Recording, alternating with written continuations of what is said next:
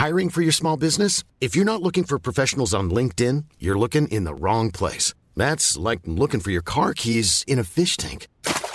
LinkedIn helps you hire professionals you can't find anywhere else, even those who aren't actively searching for a new job but might be open to the perfect role. In a given month, over 70% of LinkedIn users don't even visit other leading job sites. So start looking in the right place. With LinkedIn, you can hire professionals like a professional. Post your free job on linkedin.com/people today. Hey, Dave. Yeah, Randy. Since we founded Bombas, we've always said our socks, underwear, and T-shirts are super soft. Any new ideas? Maybe sublimely soft. Or disgustingly cozy. Wait, what? I got it. Bombas. Absurdly comfortable essentials for yourself And for those facing homelessness. because one purchased equals one donated. Wow, did we just write an ad? Yes. Bombas. Big comfort for everyone. Go to bombas.com/ACAST and use code ACAST for 20% off your first purchase. It's Guitar Nerds Gear of the Year! Hello and welcome to the Guitar Nerds Gear of the Year 2019 podcast series. I am your host, Joe Branton, joined this week by Mark Packham, 7th time. Jay Cross, 7th time lucky, and Matthew Knight. Tony Blair.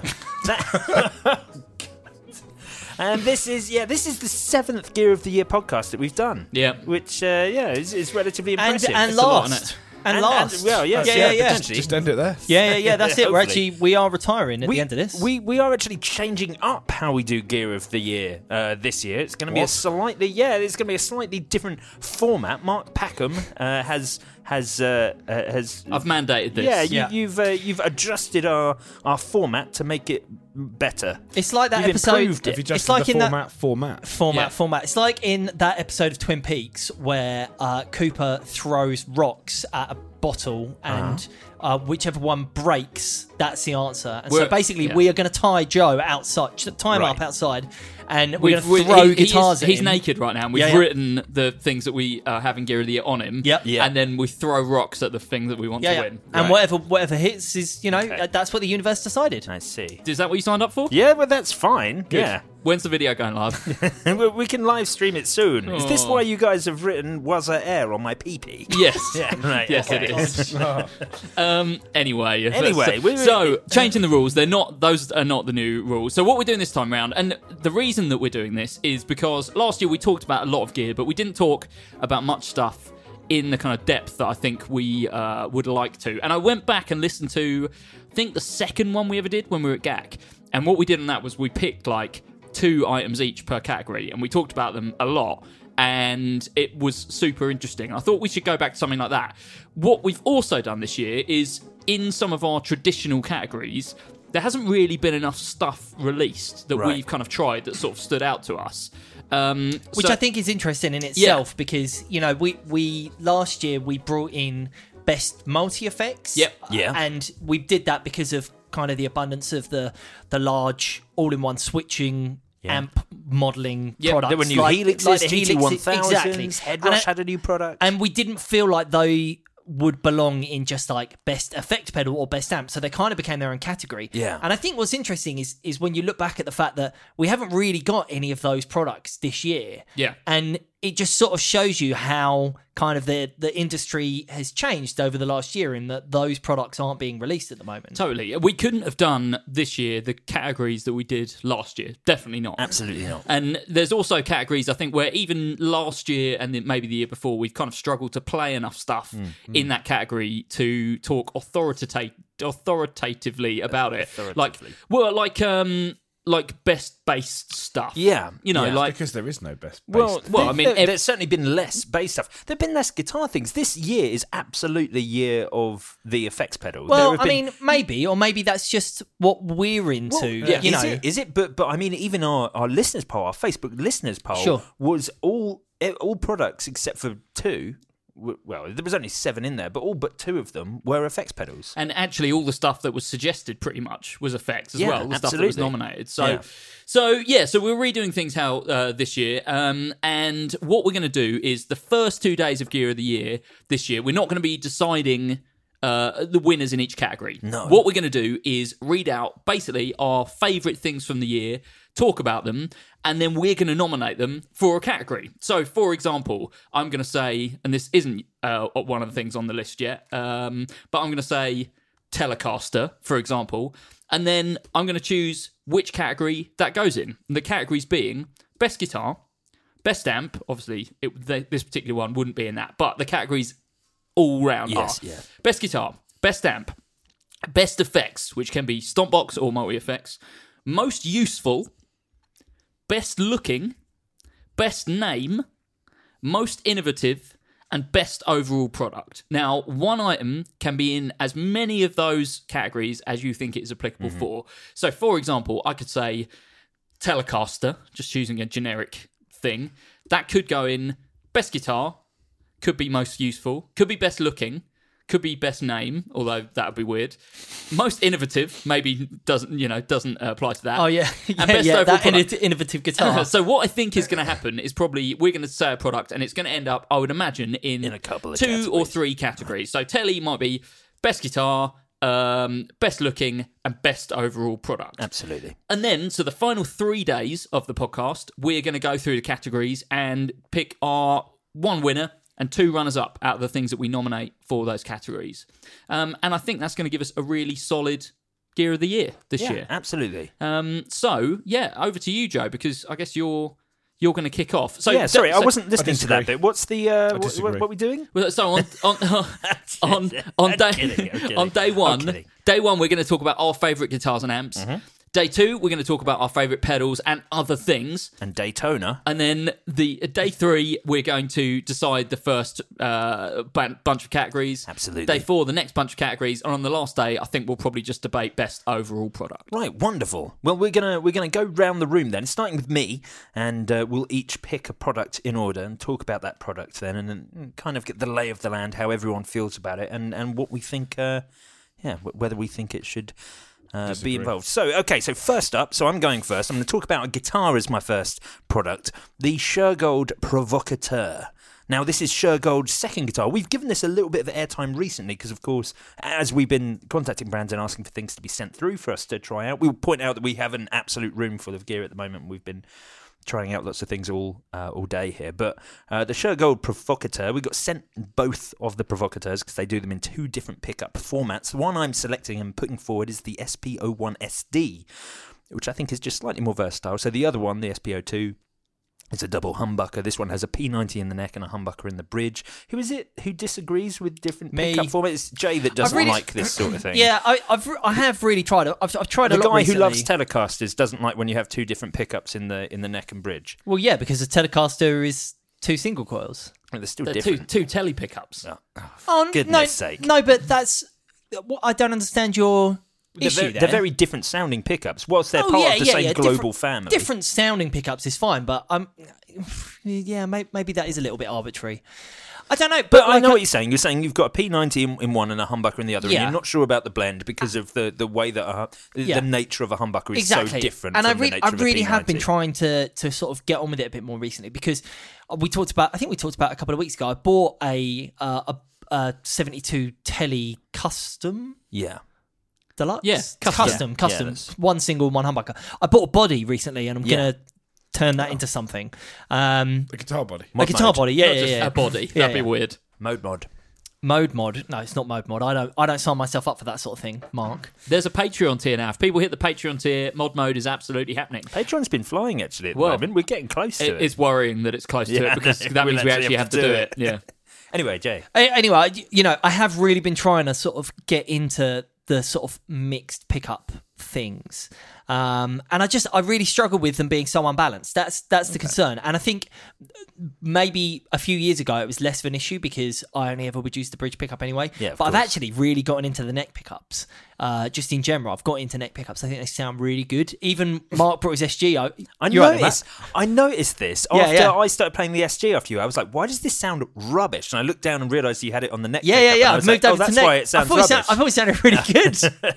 Well, this horrible flubby low end. My Mustang on the neck pickup sounds absolutely banging. Your Mustang has the thinnest sounding pickups in the world, so I imagine the neck pickup they're work. Mustang pickups, like Mark's SG I thought sounded really good, and also you brought one of your Tokais over.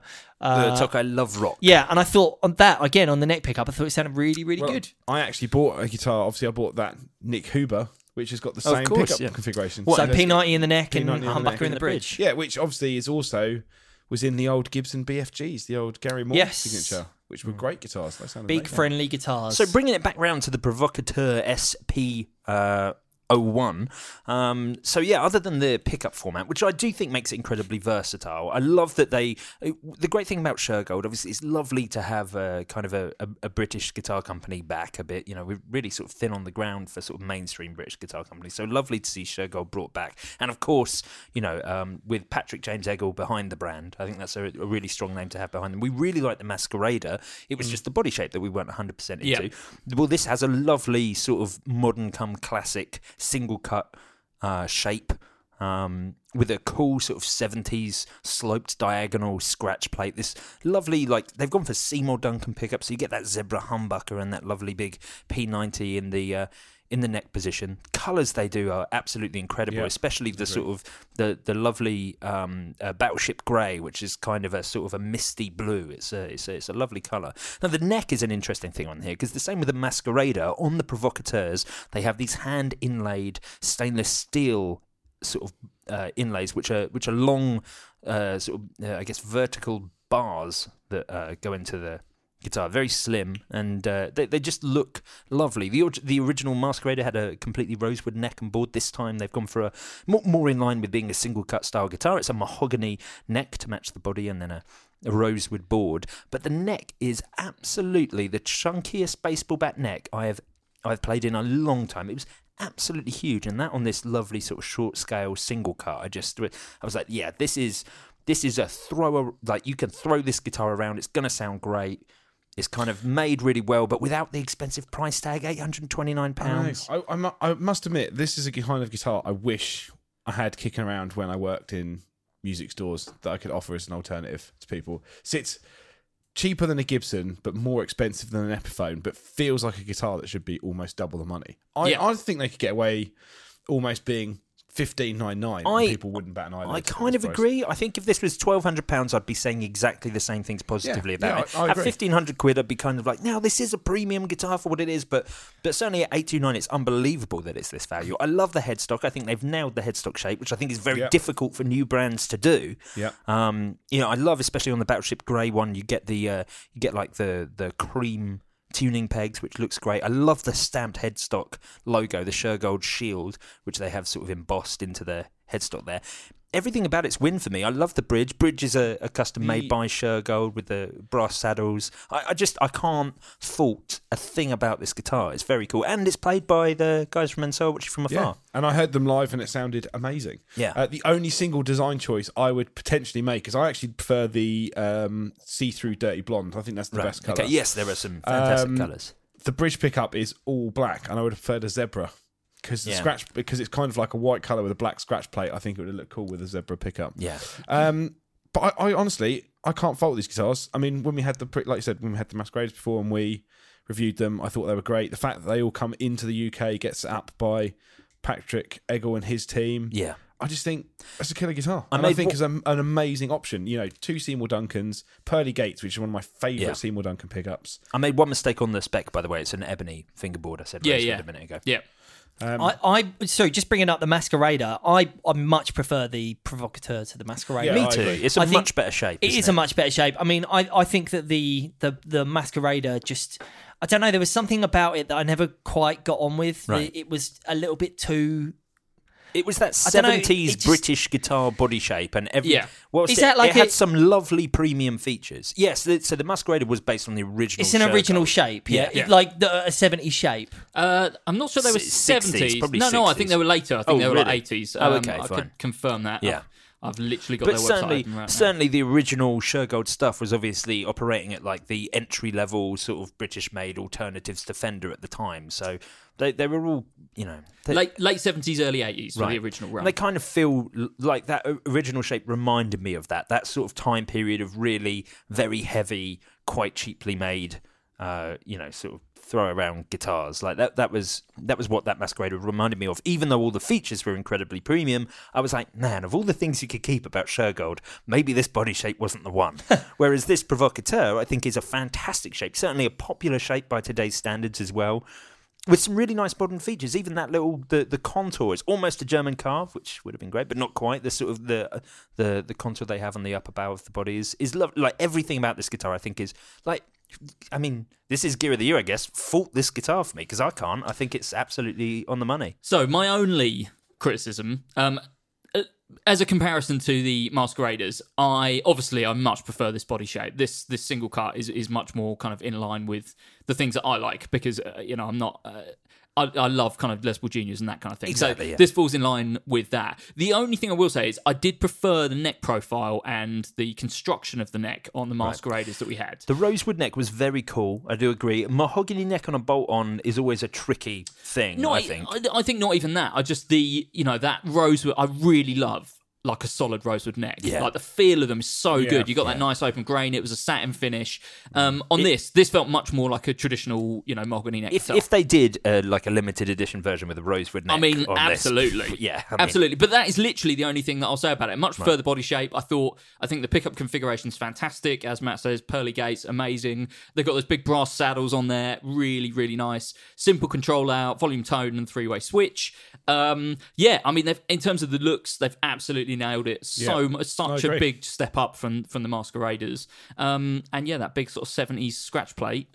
Yeah, fantastic. I think the only thing is not enough people can get their hands on these. I think Why that's not? the only thing, because you just don't see them in as many stores as you see. I guess that is a other shame. things. But that's not the fault. That's not something that should get the guitar less. No, I just think it's a shame that these probably fly under the radar for most people simply because you don't see them as much as you see other guitars. Yeah, I think, maybe. This is a real nice option, alternative option for people. I guess the one thing would be that certainly because the neck is literally one of the chunkiest necks I've ever played. Yeah, I can see that not being for everyone. Not that I necessarily think that's a reason for this not to have any points, because I do find the sort of neck profile that's appropriate for most people is just like a little bit nothing. It's a little anemic. It's a bit like, here's another guitar that feels like a guitar. This feels like a Provocateur. It's got identity. It's definitely a choice. Yeah. Like, you wouldn't just go for this if you were just like, I just want like a normal neck profile. It's like, I want a chunky profile. But it's super comfortable though, really nice. But I mean, the most popular Gibsons have always been 58s and 59s, Of course, which have got the biggest huge necks. Yeah. And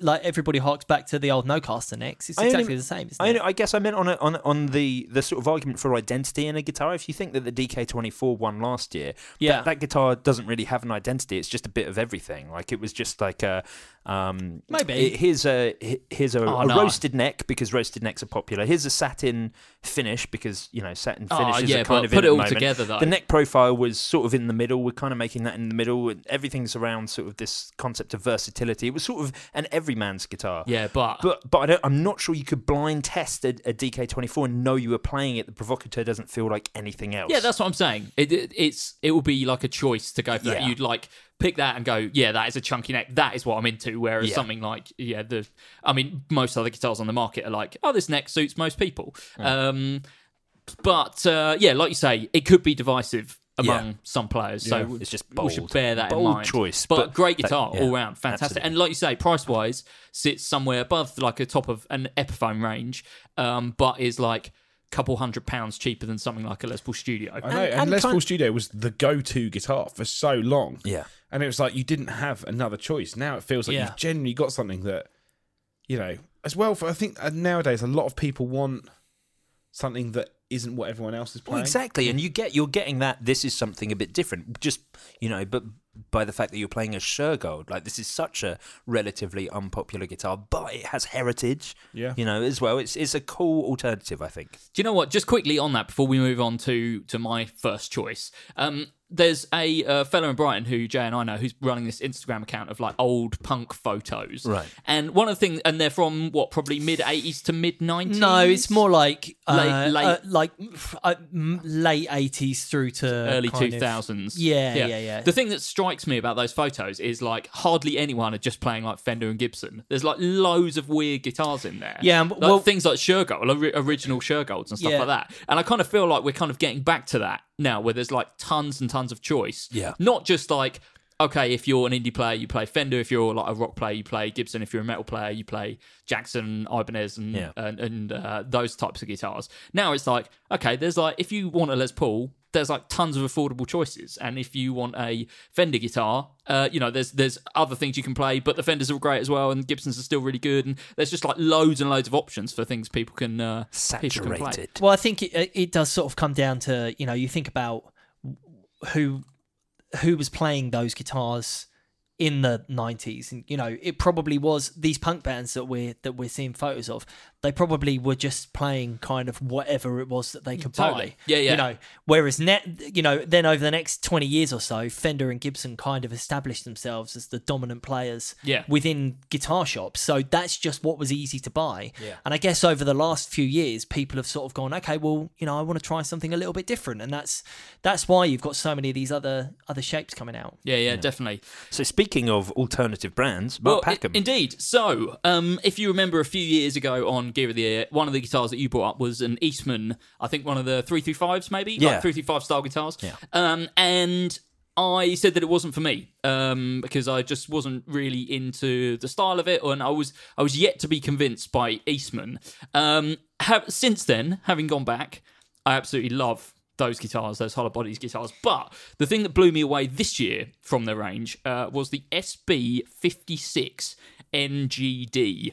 The NGD being Nitro Gold. So SB56 is a single cut style guitar. Much more reminiscent of like a full bodied kind of Les Paul standard rather than the Shergold, I guess, which is more kind of Les Paul Junior style. With P90s, so that's where the 56 comes from. This is, I guess, inspired by a 56 Les Paul.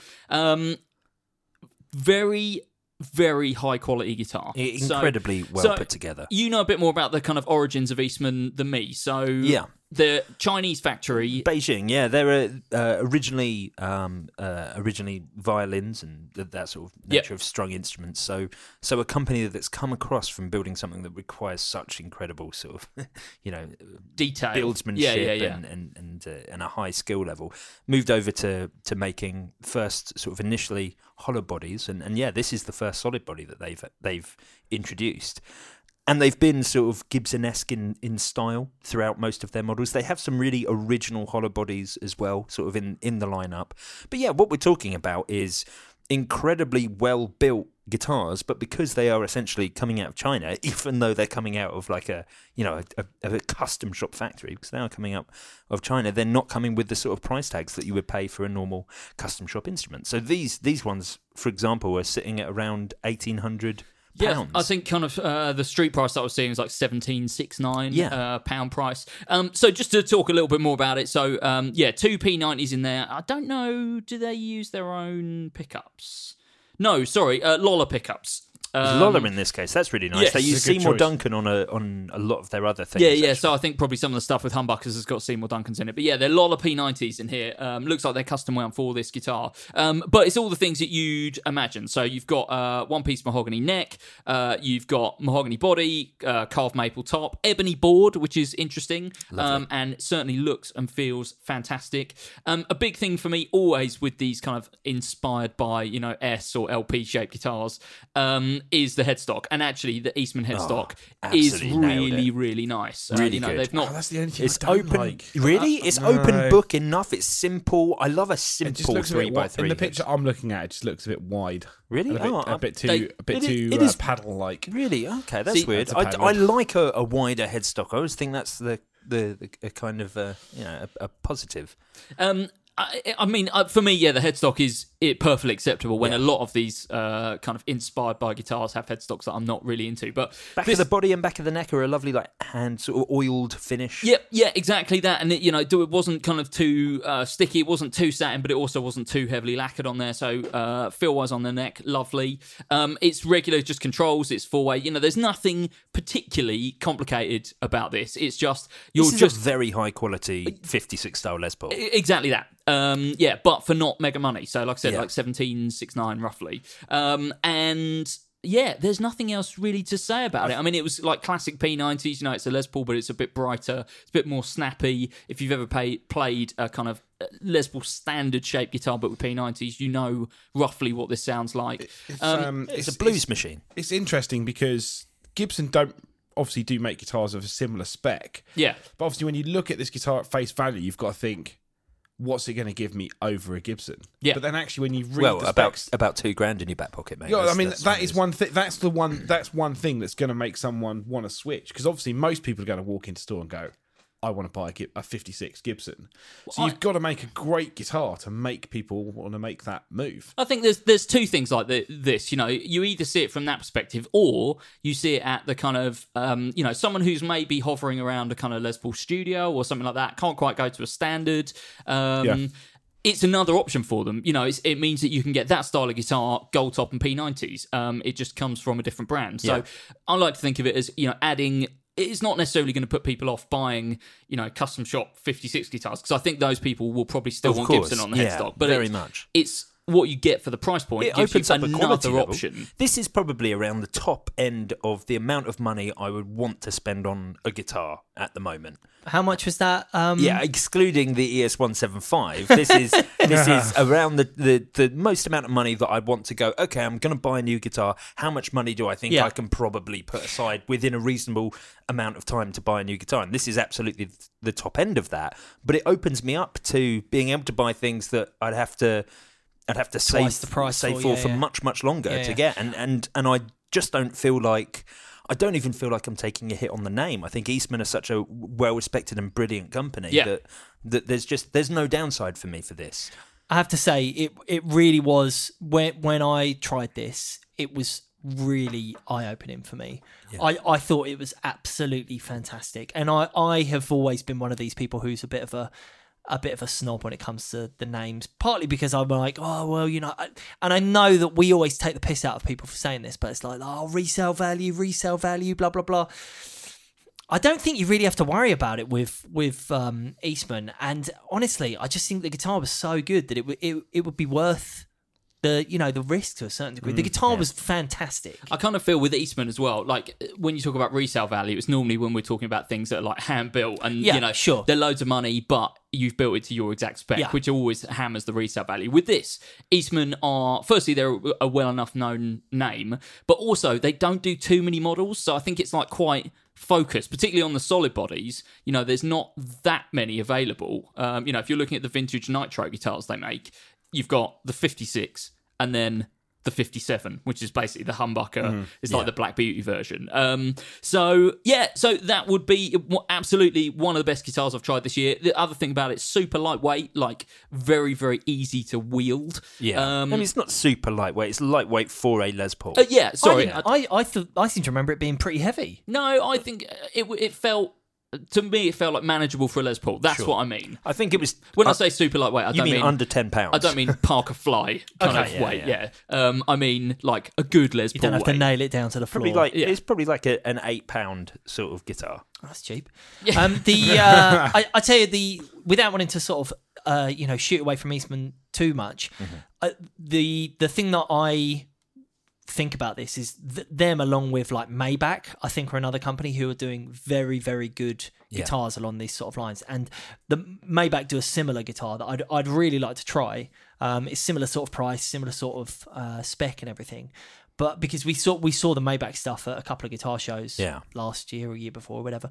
But I just think I think this Show Gold is absolutely fantastic. It's really, really good. Can I say, before we move on, Joe, you didn't actually put your guitar in any categories. Oh, sorry, I didn't realise I'd do that now. So Shergold Provocateur, is it? I assume it's going in best guitar. I think the Shergold Provocateur should absolutely be in best Do you guitar. want to add it to any other categories? Is it best looking? I was going to say it should go in best looking. I think it's a great looking guitar. I don't agree. I think it looks better than the Eastman. Well, this is Okay. This is Really? Yeah, oh yeah. I'd have the Shergold over the Eastman. Well, definitely. if Matt thinks so, then I'm willing to pop it across in there anyway. Just I mean, for it's not going to win consideration. best looking because I think there's other things that are better. But How do we feel about best name? Oh, it's a good name. Provocateur I'll tell is you a what. great Tell you name. what, That's a cool name. because for best looking, if another guitar was going to go in there, I actually think what Jay's going to suggest now is. Yeah, let's. So, do you wasn't think gonna say what it is it was. going to perform well in best looking or not? That's your decision as to whether you put it in the category. Do you or know not. what? I think it's cool. I don't necessarily think it's going to win best looking. So, the Provocateur is a fantastic name. I think it's probably got a better name than I- looks. But I do like the way it looks. I'm not sure about that because, when you compare it to what we've just been talking about, the Eastman SB56 NGD, I mean, that's a much better name. Of course, yeah. Catchy, memorable. Yeah, sure. And the big question is: it going to go into the pool for best overall product? Has it got the power to win? I kind of feel the way you've laid it out, the best overall product should be the first column. It's the most powerful column. okay. We'll put it in the last column. Okay, I am grand going to put finale. it in the best overall Okay, product. I'm interesting. giving it all of those. Okay, Put so the eggs in one basket I straight reckon away. Joe's going to put everything into. I probably will, but everything I that genuinely he chooses is going to go into. Well, best see, the thing overall is, we're product. selecting what category it should be just after I've spent like 10 minutes talking it up Maybe to we myself. should- So I'm Maybe like, we should say that you can only put 3 products into that. Oh, mate. But Because anyway, at otherwise, this you could stage- just say that everything should go. into everything's that. best product. Okay, yeah. let's see how it goes. Three shall we? products each into best overall product. Let's limit it to that because that means you've got to make decisions. Well, that gives it- Joe's had one. That's one of Joe's spots taken up. Yeah, that gives us 12 products at the end. Yeah, to yeah, talk about. and then we can narrow it down to 3. So, SB56, I'm going to put in best guitar, unsurprisingly, because I think it is fantastic. So it's going in best guitar. I'm also going to put it in best looking. How about that? Yeah, by all means, it's a very, very nice guitar. Am I going to put it in best overall product? I'm going to wait. Okay. I'm going to hold on to my 3 for the moment. Okay, so Jay Cross, we're coming back to you with your guitar of choice. Yeah, so the first guitar that I wanted to talk about was a brand who we have spoken a little bit about over the last year or so. I think they maybe even at one point featured in one of your old Brand of the Week slots. The original brand did, Yes. And, sort of out of nowhere, Harmony came back to life. yeah. Another brand back from the dead. Yeah, absolutely. Just like Shergold. Yeah, and Harmony came out with a number of guitars earlier this year, but the one that really caught my eye was the Silhouette, which is their kind of like big offset looking guitar. Yeah, the sort of Jaguar-y offset. That kind of thing, yeah. With gold foil mini humbuckers and like a really nice looking bridge. And we thought, wow, okay, that's fantastic. We saw the price, $1,200. Wow, what a great guitar. These must be, Harmony have obviously signed some sort of licensing deal, and they're a brand is making these in South Korea or in China, and they're setting them up in America. But that's not the case at all. These guitars are actually being made out of the Kalamazoo factory, the original Gibson factory up in Michigan. And the spec is fantastic. So as well as having that really cool looking body and those gold foil style mini humbuckers, which actually are their own proprietary humbuckers. So it's not like they have got, just somebody else's humbuckers and put those in there. It's also got a nitro finish. And, to have all of that in a guitar that's $1,200, Yeah. that just seems absolutely fantastic to me. Harmony are one of those brands that people love as well. They were like the pawn shop guitar that people love. Like, you had Annie Clark from St. Vincent was playing them.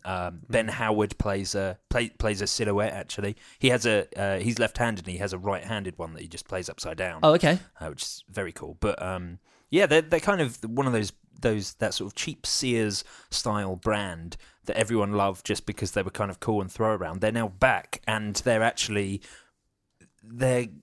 American made and incredible quality. So we've got all that cool stuff that we love them for now built really well. Yeah, and I mean, I've never been a huge fan of mini humbuckers. Now, that is something that I've always, kind of made abundantly clear. But these actually sound fantastic. They sound really good, really ringy, chimey. And I tell you where they seem to have really found a home is in this kind of, ambient pedal nerd area of the internet. Right, sure. So Mark Johnson on Instagram, I don't know if you follow him, he runs like an ambient pedal Instagram channel as well. I think it's called like Ambient Sounds or something like that. Right. He uses one on all of his demos, and it sounds amazing. It really, really sounds amazing. That kind of clear, crisp chiminess just works so well with people who are trying to do kind of weird ambient stuff. Yeah. And I think these guitars look amazing. Lovely color range as well. Yeah, so three colors available. So there's the main one, which they're kind of like pushing on all of their marketing, is the slate color, which is kind of like a charcoal frost without it being metallic. Yeah, I guess. Lovely. It's a lovely color, like a really dark blue-grey sort of thing. But... And then there's pearl white, which is lovely, and also champagne, which isn't really. The one. It's not really. It's not for you. No, is it? not at all. Not at all. I really like the champagne. Of course, you're. I really like champagne. I really like red wine as well. Talking about glue earlier. But yeah, so the harmony for me is just a really, really lovely looking guitar, really, really cool.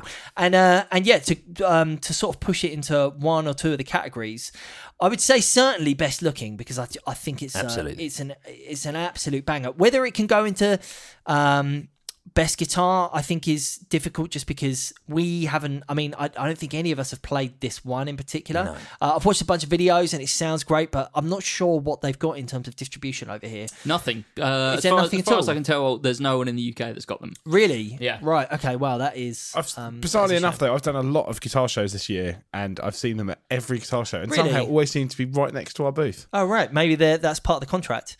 They're like, got to be near boss. Matt Knight might be there. He might be there. He's the bloody best, so make sure. That's actually part of the. That's a selling point now for guitar shows, is they can charge a bit more to be next to Matty Knight. But what is really interesting is that just they are instantly striking. I think. You know, whenever you see them on the booth, you're like, "Wow, they look cool." And I mean, you walk past thousands of guitars at guitar shows. Yeah. Is the Silhouette is that a model that was is that an original? An original, yeah. Like from the 60s or whatever. Yeah, that's right. Right, okay, yeah.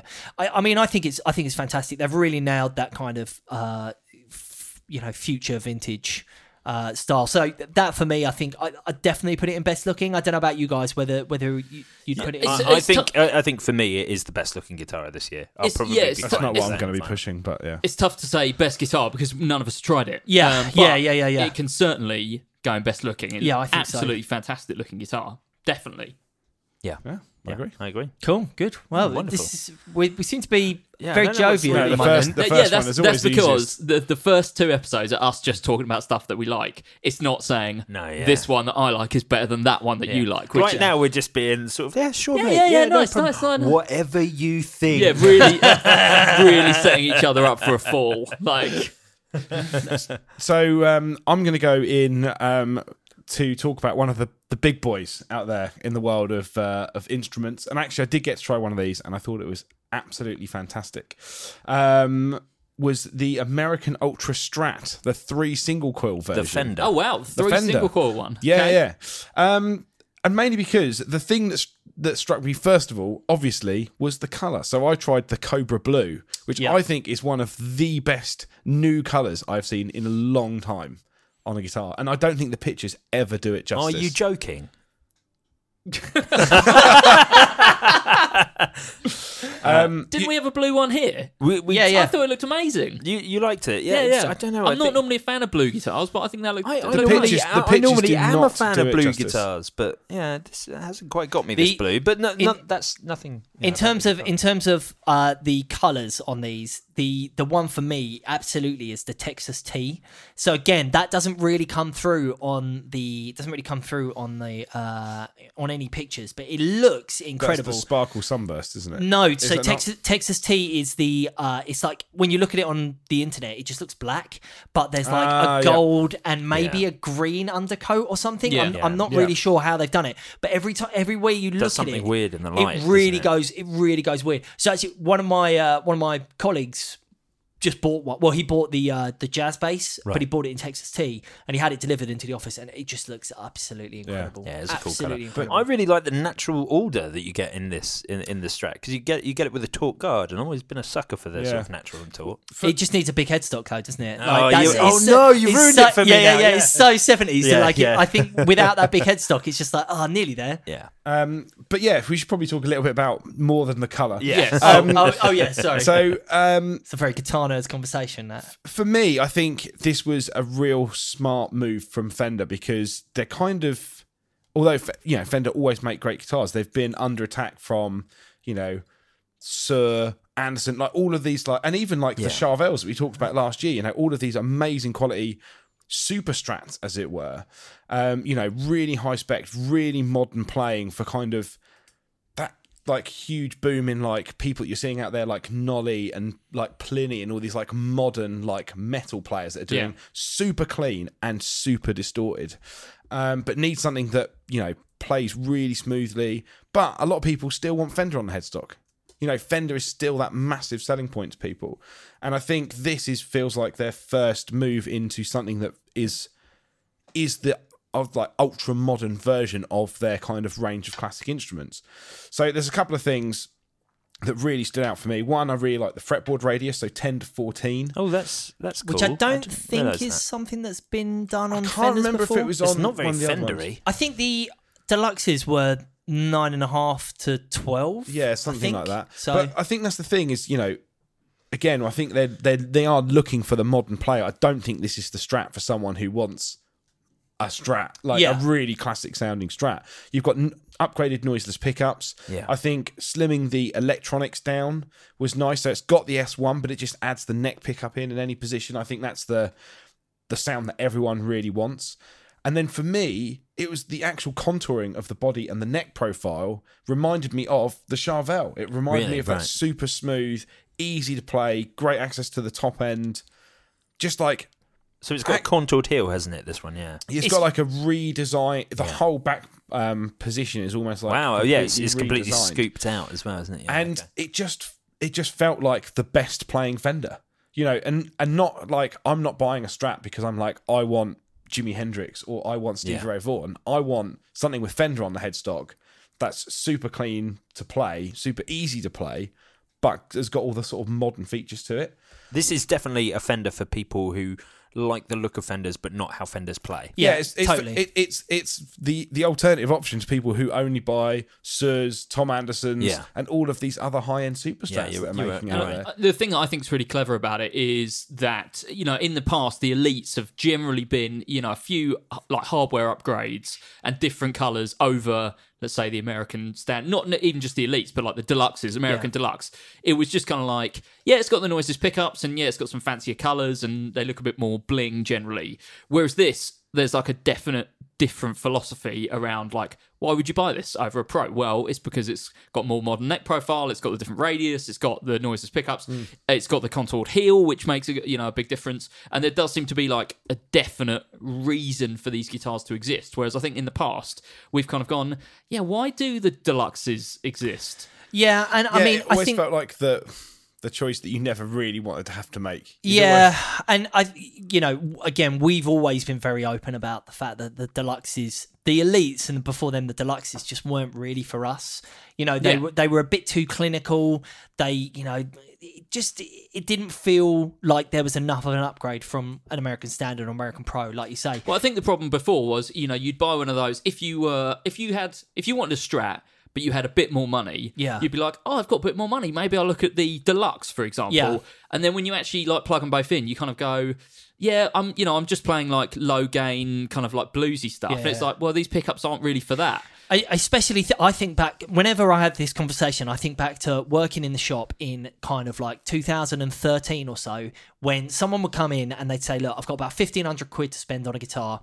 I really want to try these American Deluxes, and people would always end up walking away with an American Standard because they were so good. And one thing for me, and I've got to say maybe this is a broader thing for the whole Ultra range, just the artists that Fender got on board to play. So you've got Gina Gleason who plays in Baroness, Corey Wong's amazing, funk player, Ariel Posen, all of these amazing players. Just Yeah, and all of them playing it, they just sound amazing. Yeah. There were players that otherwise, I guess, I mean, what's like someone like Ariel Posen been using before that? He's been using that sort of he uses resonator steel guitar. It's that's a true, baritone. Yeah, that's a bit of a different case. But I kind of associate that type of player, not necessarily him, but like someone who's kind of more famous in the guitar world than they are in the kind of broader sense.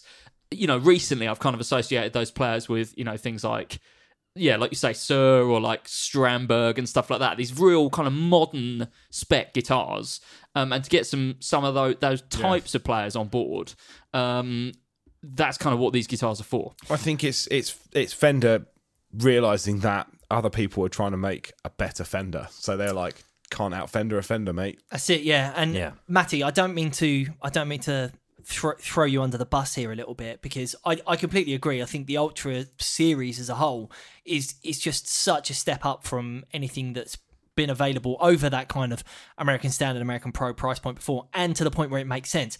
I just think you've chosen the wrong guitar, because for me, the one in the series is the Jazzmaster. The Ultra Jazzmaster has basically all the stuff that you've said there, but it is a Jazzmaster, and it's like there isn't really anybody doing that guitar in that spec. Are there Sir Jazzmaster style guitars? There is actually a Sir Jazzmaster, which I didn't like. Right, which I saw at NAMM last year. And actually, bizarrely enough, for me, the Jazzmaster feels like the one... I don't know, maybe there are a few... Like I said, Gina Gleason from Baroness is playing one. Yeah. And their new record is much more Fender heavy, and I think you can hear that. Well, because John Dyer Baisley was a... G&L before that. Well, no, but he was on the American Pro marketing, maybe. I think. And, I don't know, maybe that it's just... It takes it... Jazzmaster feels more traditional, where Strat shapes have been so used, or S-Star's been so used, it feels like a little bit more like you can modulate it more, where the Jazzmaster feels a bit more like you shouldn't touch that yet. Well, but isn't that the point, though? Isn't that the point? Well, is that it's kind of, pushing it just that little bit further than you would have expected. I kind of think, though, that like the Strat suits those upgrades more. I know what you mean. Like, it's cool to push the Jazzmaster there. But the one that I think is more kind of relevant right now is the Strat to get these upgrades. For me, I would have said HSS for the one that I chose. I was going to say HSS, but only because I played the 3-single and I love the way it sounded. That's the one that I wanted to go for. So what categories? Just on that HSS, so traditionally that's always had the coil split, as opposed to having the S1. So this has got the double. This has got an upgraded version, well, not a redesigned version of the double tap, which is a pickup that came in the American Performer, which is the one where it's like it's got a mixture of splitting and tapping, so that when you go from the neck pickup down to a split single coil in the bridge pickup, you don't lose any of the single. It sounds fantastic.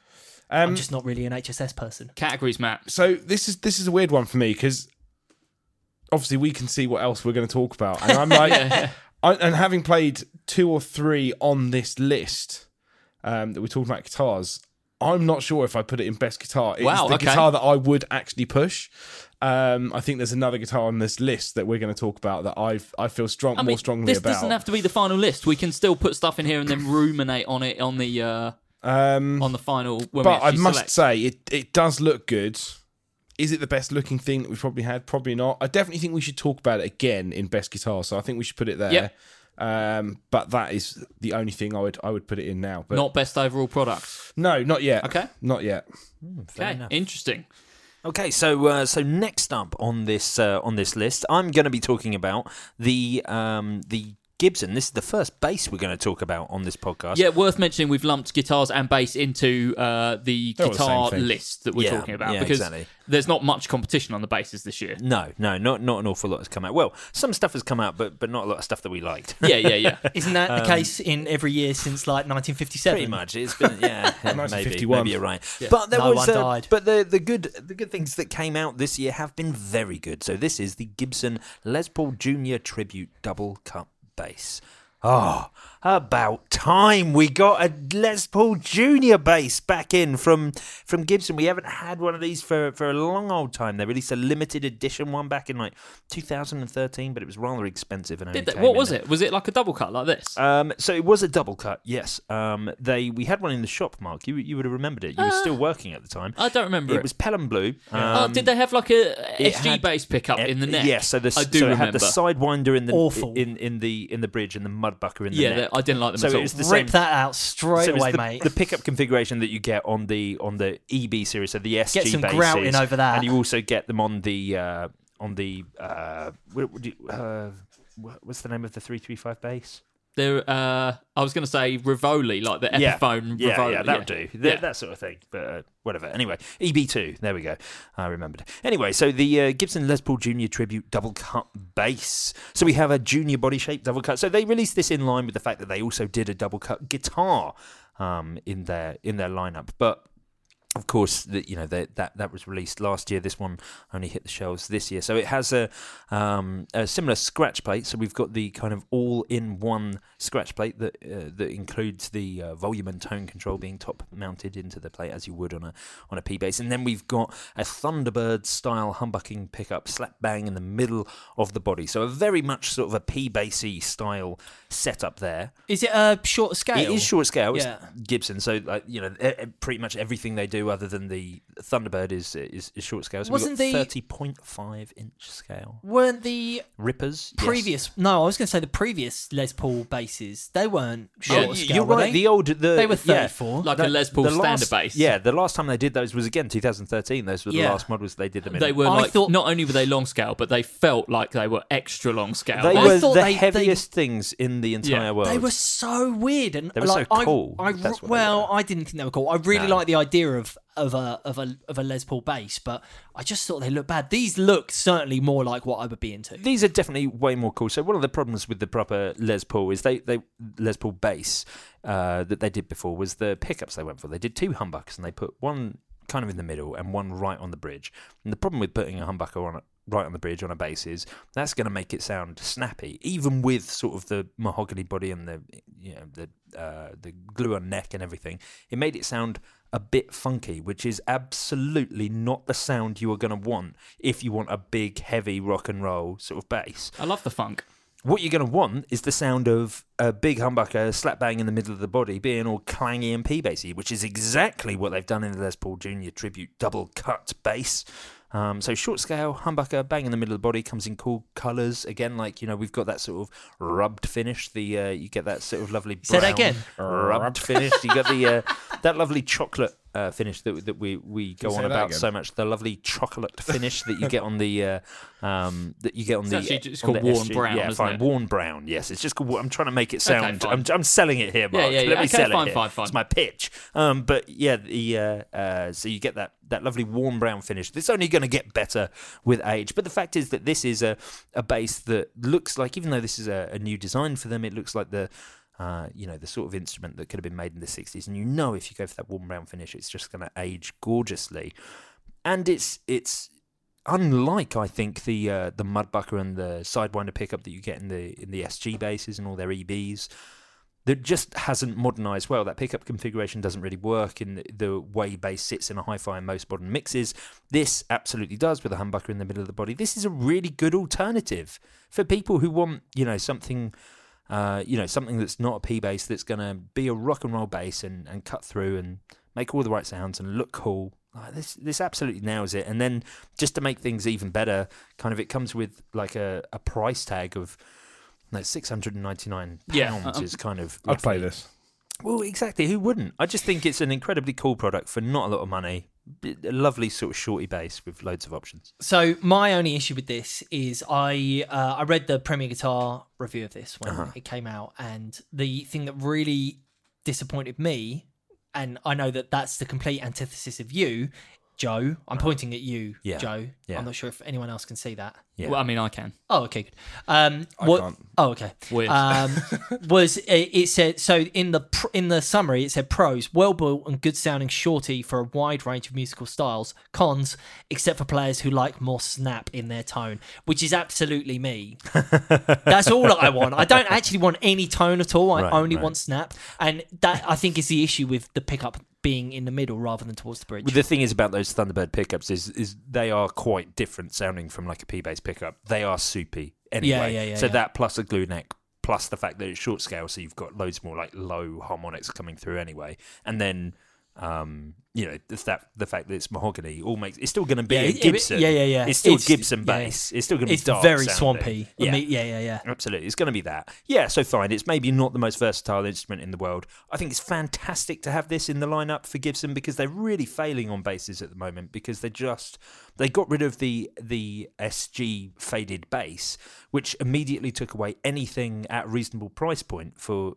Gibson basses. Like SGs have gone up and up in price from them. Now you can't get one like 5 years ago. You could get one for £700, like with a gloss nitro finish. Now it's like £1,200-1,300 for something with a pickup configuration that doesn't really work. Thunderbirds are now like £1,500, Wow.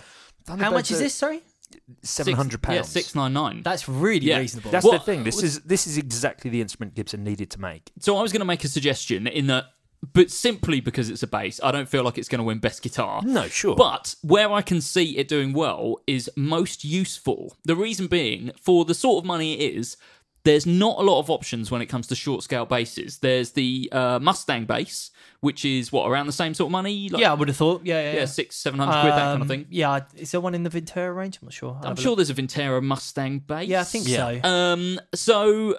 But really, if you're after a short scale bass for that kind of price point, for players that prefer a short scale bass, maybe they're a bit smaller, or they just like the feel of a short scale bass. I think this is a fantastic studio bass as well. Totally, there's those kind of options as well. And if you're primarily a P bass player, but you want something else kicking around with a very different sound, you don't have to spend a lot of money to get something American made, very reliable and all the things that you get with a Gibson.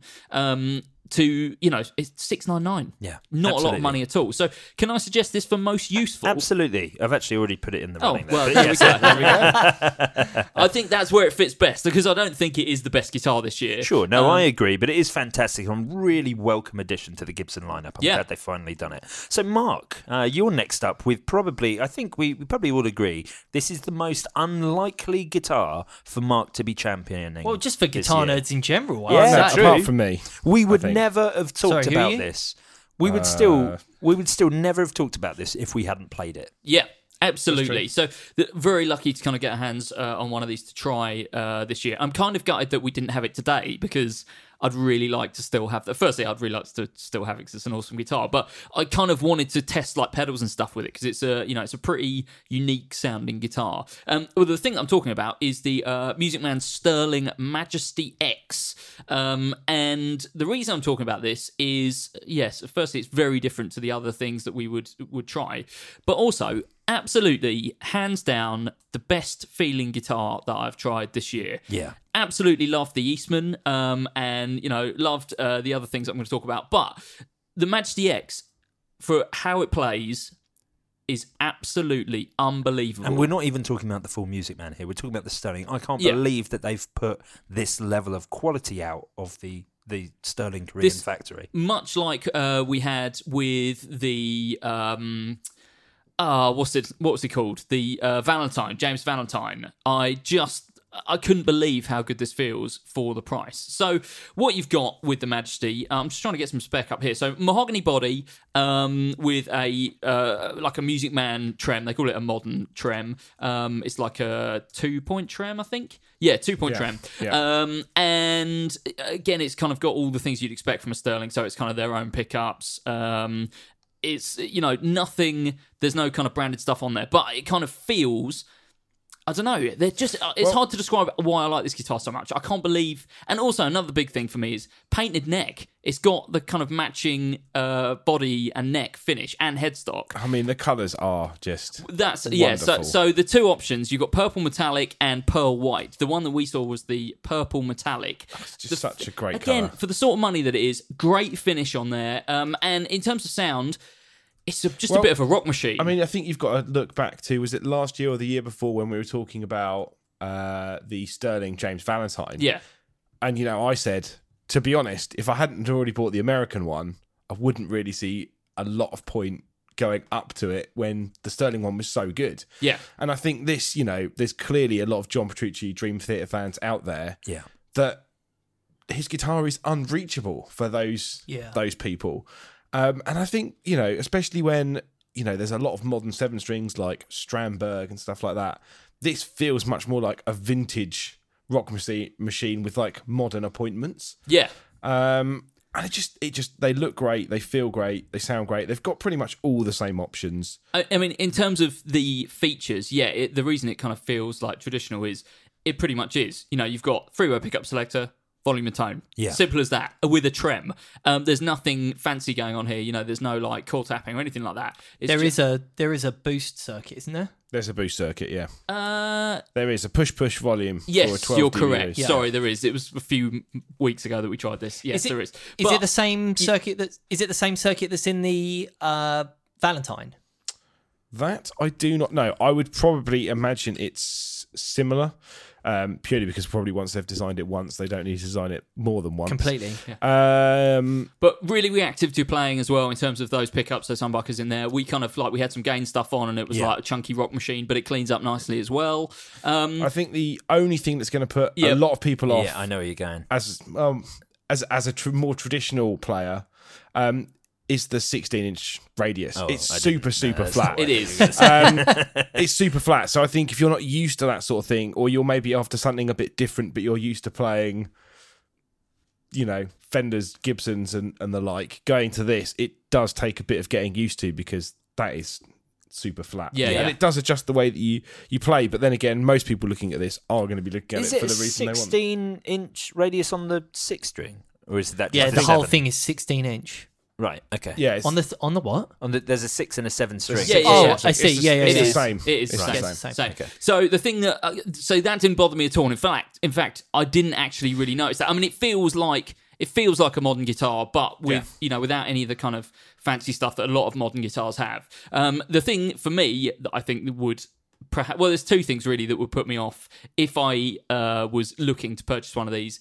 The custom inlays obviously are very, very much based around John Petrucci. They've got that shield inlay, and then on the first fret, they've got the shield with the JP on there. So, if you're either not a fan or you're nonplussed by John Petrucci, that might be a downside. And same goes for the signature on the headstock as well. It's got his signature on there. But I mean, you're covering the first fret with a when you play with a hairband. A hairband. Yeah. Of course, for that one, you say when you play it anyway. That's true. Yeah. So the thing that struck me about this is it's absolutely not a guitar that I would normally play. In that it's pretty modern looking. It doesn't look like a Strat or a Tele. It's got a trem, which I don't normally use. But I plugged it in and instantly went, this is phenomenal. Because I tried the American version this year, and just for an idea of sound, because like I said, the Sterling sound almost the same as the American ones, and I just this is a great guitar. Super clean, but it does all the high gain stuff. I mean, his tone is massively varies as well. Yeah. And when you're using a lot of gain, the extra 12 dB does really help you cut through. Yeah. But yeah, it's an interesting choice, I think, for someone who wanted to go for, a 6 or a more modern guitar. Yeah. Without going down the route of Strandberg, or again, like I said earlier, moving away from what everyone else is going towards, going back to something like this. I mean, I actually think this guitar, I think, taught us a little bit about ourselves as well. Yeah, well, I mean, I didn't want to sound quite so cheesy, but basically you brought this over, Joe, and you were like, you guys really need to check this out. And I think, Mark, you and me both kind of went, okay, well, we'll sort of look at this slam joke. A couple of chords. Well, I mean, I think we sort of thought about it as a bit of a joke, because it's like, oh, look at me, I'm John Petrucci or whatever. And then, I mean, it looks stupid.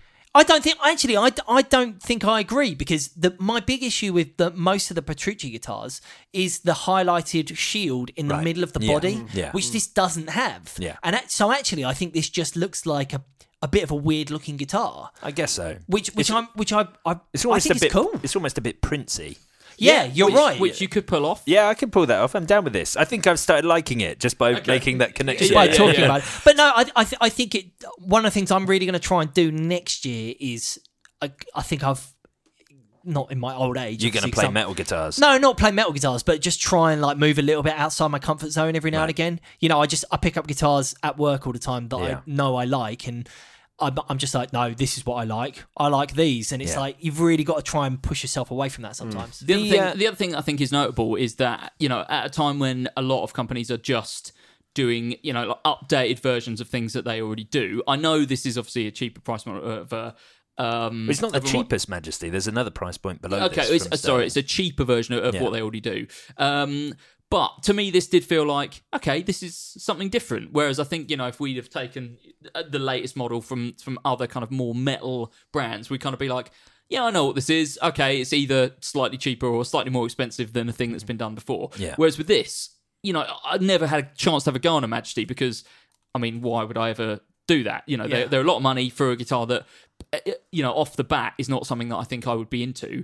And then getting hands on this, I was like, okay, this is like totally affordable, and I should have played one of these before. It's awesome. They're really good. We've said that for the last few years with all of the Sterling stuff. Yeah, you know, we said that last year with the Valentine. We said it the year before with the St. Vincent, and they're just doing great stuff. That is the thing, and I think with these, like I said, it opens up a totally different type of guitar that I would never have put my hands on before, and I actually really, really liked it. Was the Albert Lee this year, or was that last year?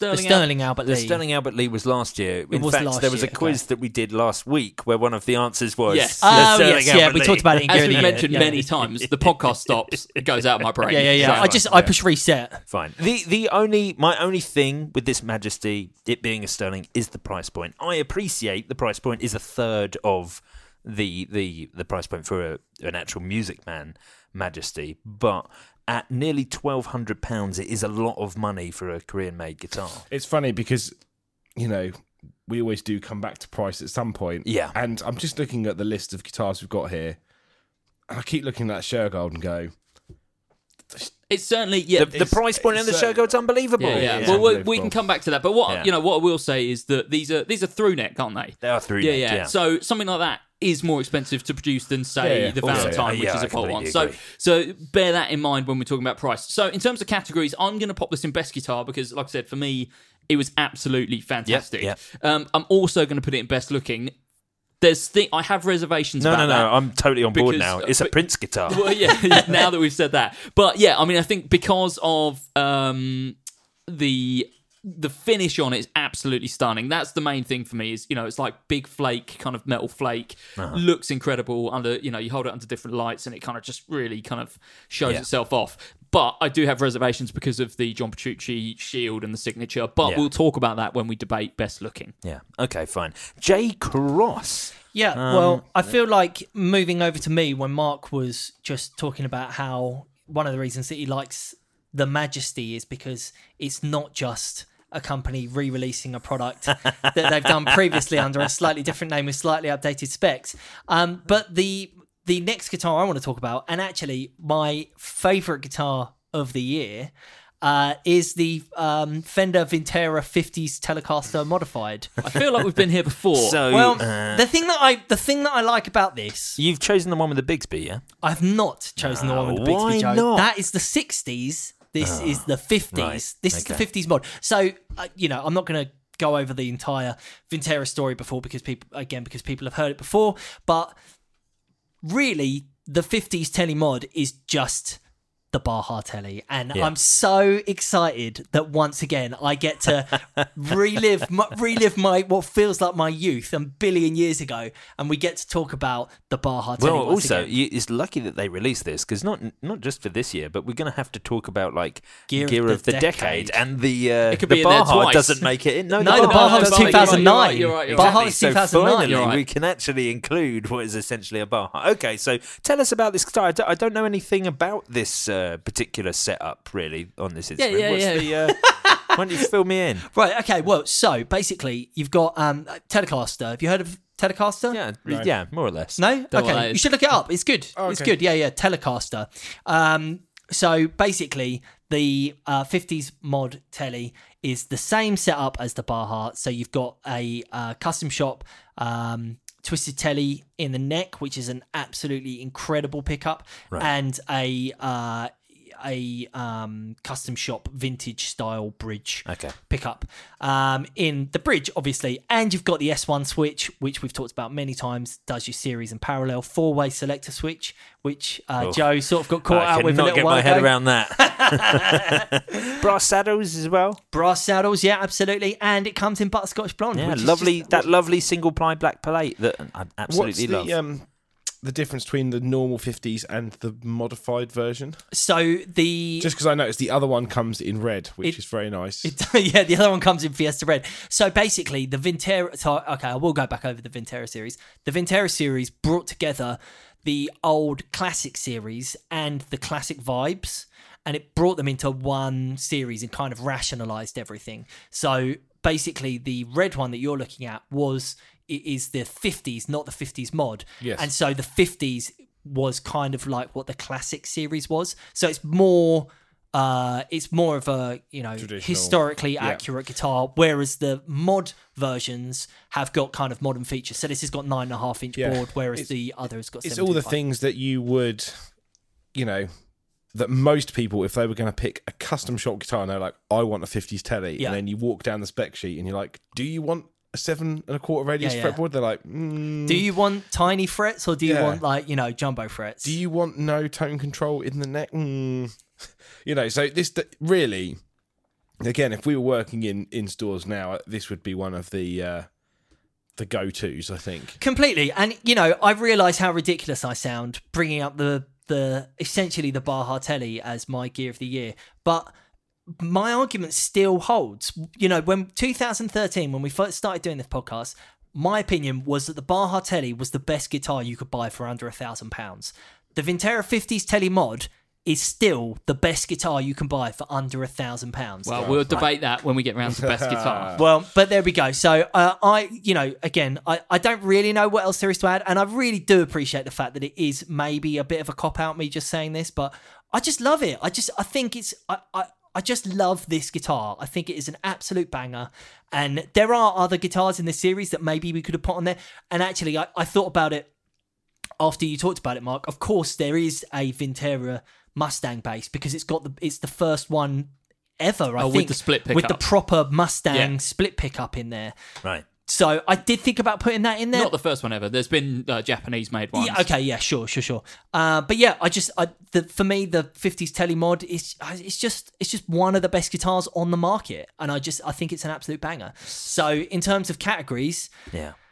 I mean, I think it should go in. I think it should go in for best guitar and most innovative. It's. I'm kidding. I was like leaning back then, and I was like, hold on. Joking? I was like, what is in that? No, I'm kidding. Best guitar and best overall product for me, absolutely. Best guitar and best amp, yeah. Yeah.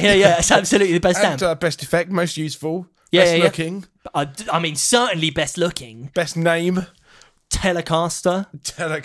It's a good name. So keeping it on the Fender family, so I want to talk about guitar, but I actually need your help deciding the one that I'm going to talk about just before we launch into it. I disagree. There were two, so we'll just quick fire this because both of these we're not going to include both of them. We're going to include this guitar turned up in a few series, in 3 series.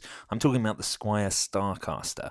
Now I am not 100% sure whether I want to talk about the Affinity or the Contemporary Active because I think both of those 2 series for me were absolutely fantastic. So I just thought I'd sort of put that round the room quickly. You think maybe I'll briefly talk those about rather both. than the classic vibe? I do. So it did come out in the 3 series. So just to go over it then, I'll kind of do all 3 and I'll talk about them, all 3 of them. So the Starcaster, obviously wonderful sort of Fender's foray into big-bodied, hollow-bodied style guitars, but with a bolt-on neck and an incredibly cool headstock.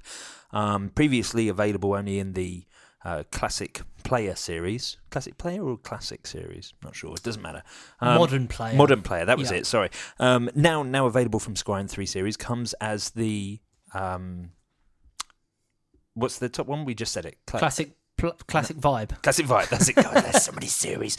So the Classic Vibe series is essentially Squier doing very much a version of the Classic Player that was available from Fender. This is authentic and original, a lovely sort of gloss body available in, things like Sunburst. And it looks like the original Starcasters from the 70s. Very, very cool, double wide range humbucker.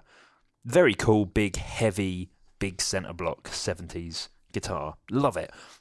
But the problem is, for me, it's not very innovative. It's great that I can knock a couple of £100 off of the one I could get from Fender before, but really where I think this guitar's come into its own and is incredible is that Squier's put it out in both Affinity and Contemporary Active. That both series, that for different reasons, offer something incredibly original. The Affinity, for a start, is £250 and is probably... That is probably the most original looking, most different, affordable guitar that you can buy on the market at the moment. I can see some really famous band playing one of these in 10 years' time. Sure. And it's just like, I picked it up for like £150, and I stuck some pickups in it, and no for money. Me, that seems like a great guitar for the money. The Affinity is obviously Squire's most stripped down guitar, and they've it's a simple sort of non-gloss, modern, sort of very satin feeling maple neck, but that gorgeous big sort of like knife edge-esque headstock being on there without the sort of two-tone element that they have on the others. It just looks very, very cool. With a pair of humbuckers in, fine, they're sort of cheap Squier series, open pole piece humbuckers, whatever. You can change those for whatever you want. They come in some cool colours. The sort of vintage white that they do them in is absolutely fantastic. But when you're talking about this, like a maple-necked, modern, sort of modern-ish on hollow body from Squier for £250. Yeah. It's so cool and so original. Such a fun modern guitar. I think especially the white and the red, it looks incredible. Obviously the downsides are going to be it's an Affinity. We know Affinities aren't the best. They're not supposed to be. They're for beginners. This is a very cool beginner's guitar, but which is why I kind of I love that that's £250 and the most original £250 you can spend. It's what kind of makes me more in line with the Contemporary Active, because it's like, what the hell are you doing? Why was this? How did this get off the ground? I mean, I'm so glad it did, but when did Fender start being like original or innovative? This is a company that re-released the same guitars, year after year, very good guitars, but it's not like Fender are the brand to sort of push the envelope. This is... so with the Contemporary series in general, that I think came out at the start of last year. I think it was launched at the NAMM we went to. Was that 2018 or 2017? 2018. So they were launched... The series itself. The Contemporary guitars, yeah. So there was the Strats and Tellys. There was a couple of different ones in jazz there. basses. And jazz basses. And was there a P bass? Maybe not? No. No. So I think basically that's one of the benefits of having kind of like defined series with these guitars is it allows you to go, okay, well look, what goes where? And I can only assume that's where this came from. It's like, okay, well what are we going to do? Are we going to do Affinity, or are we going to do Bullet, or are we going to do Classic? I imagine we're going to do a Starcaster. We'll probably do an Affinity one and a more expensive one. What if we did one Contemporary Active? Feels like what would that be? Exactly what this feels like. So the features that they've slapped on this Contemporary Active are absolutely brilliant. For a start, they've made it a sealed laminate top with a big old centre block. So you've still got that cool big offset 335 body shape, but with no F holes, which just makes it. I just think that looks so cool without the F holes. Apart from anything, it will help with feedback, which is a good thing when they're putting the SQR Active humbuckers in there, which of course because it's designed, it's the Contemporary Active, it's supposed to be a bit metally, but then the fact that they released it in Surf Pearl green. Yeah. It's an incredible colour, and that's a lot of that colour on a sort of no F-hole sealed big offset 335, which is incredibly cool. The maple neck. One of the things I love about the Contemporary Active is they've gone back to that two-tone headstock, only now, unlike the sort of black swish, which they have on the classic Vibe and all the original ones, the swish now matches the body colour in its thing. So on the matching Surf Pearl, head swish. Yeah, so on the Surf Pearl, you've got this big sort of mint green swish on the underside of the logo, which just looks incredibly cool. I actually think I don't like the pearl colours at all. I actually think the black looks Do you know what? I was going to say the same thing. Unusually for me. Okay. I mean, I love the pearl stuff still, but I think the standout of this range is the flat black. I think fair enough. Because it's got that real sort of Jim Root vibe to it. Well, that's we what I'm don't thinking. have to pick colour on this, but No, but nonetheless, not yeah, sure, absolutely. The black is certainly cool. I just thought for originality, I love the Surf Pearl. I mean, I think it's a cool guitar, but I would rather, if I was going to walk into a store, I'd rather see the Affinity one. I always think about if I was working in a store, I just feel the Affinity is like a cool guitar to sell. This one feels like it's a bit. Who are you trying to sell it to? See, I'm the other way around. I'm like, who are you trying to sell it to? I can imagine someone from like who's in like a doom band or something. Like, you know how doom bands always have one like massive bloke in them.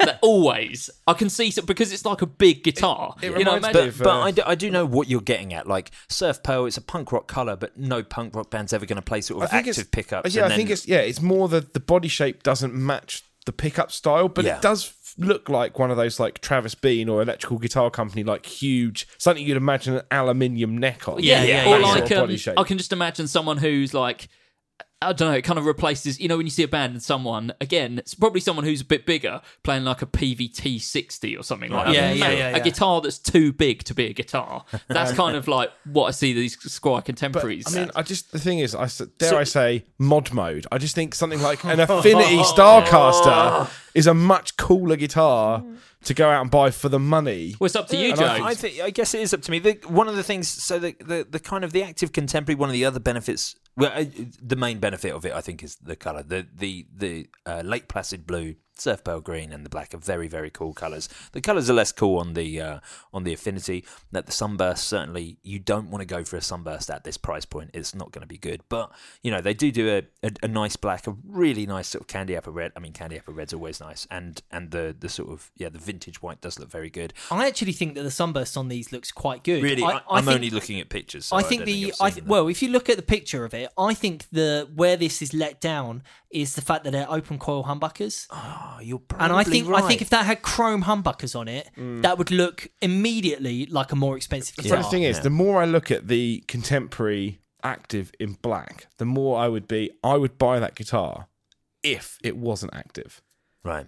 Yeah, but you could whip those out, bit of a mod mode. Here's the thing: the Contemporary Active is actually only £100 more than the Affinity. Like we're not breaking the bank by upgrading to the next sort of level here. It's still definitely a mod just mode. going back to what you were saying, I think, Mark. Like if this guitar had come out as a Jim Root, he's got Telly, he's got Strat, he's got Jazzmaster. If this came out as the Jim Root signature Starcaster, everyone would be like, "This genius, genius." Yeah, I know what you mean. I think these are both great guitars, but I think the more interesting one is the Contemporary. So you're saying Contemporary Active? I think I'd probably say Contemporary. You're saying Affinity. No, so if I say Affinity, I draw it. Okay, I'm going to go Contemporary Active because I really do like the Surf Pearl. I'm just thinking of in terms of what we're all about here. Yeah, no, I think actually the Contemporary Active is probably more of a forward-thinking guitar than just like everyone likes a Starcaster, strip everything off it and make it $299. Yeah, I do get that. I completely get that. I think where is this going to sit when it comes to the running order? Is it best product? Is it best guitar? I'm putting it in. Or is it most innovative? Which I think is probably I'm where absolutely putting this in most innovative. I think it's right up there, really up there with a 50s Telly. Sure, you don't want to put that in best overall there. No, I don't think it's best overall, but it is a really, really cool product. I wish there was like a coolest. I wish there was a coolest category because this is absolutely cool. As you should definitely go on to the next thing on the list. Everything's cool though. That's the problem, is that we'd have to put everything in there. Yeah, we've picked it. So why have I got so many things to talk about? Well, I can talk about this one. So you talk about this one. Let's you lead, and I'll get excited about it. So let's go back a little bit of a history lesson here to 2018, the time that we went to NAMM, and we went to the Ernie I went Ball. this year. Quite, Jay. Yeah. And I'm going next year. So am I. And we went to the Ernie Ball factory, and we got an exclusive look into Brian Ball's office. Yeah. And he had a little bit of a special gift, I should say. It was the prototype, what has now become the Ernie Ball Mariposa, the guitar that definitely me and Joe have waited for longer than anyone else, which absolutely. is the Omar Rodriguez Lopez signature. A man who, I guess he's most known for the Mars Volta, but has definitely done a lot more music than than just that. But actually someone whose previous signature guitars now go for insane amounts of money. Yeah. And this feels like a guitar that is really moving forward in terms of body shape, in terms of design, in terms of... I guess it is stripped back in features, but in terms of what he's going for in terms of sound...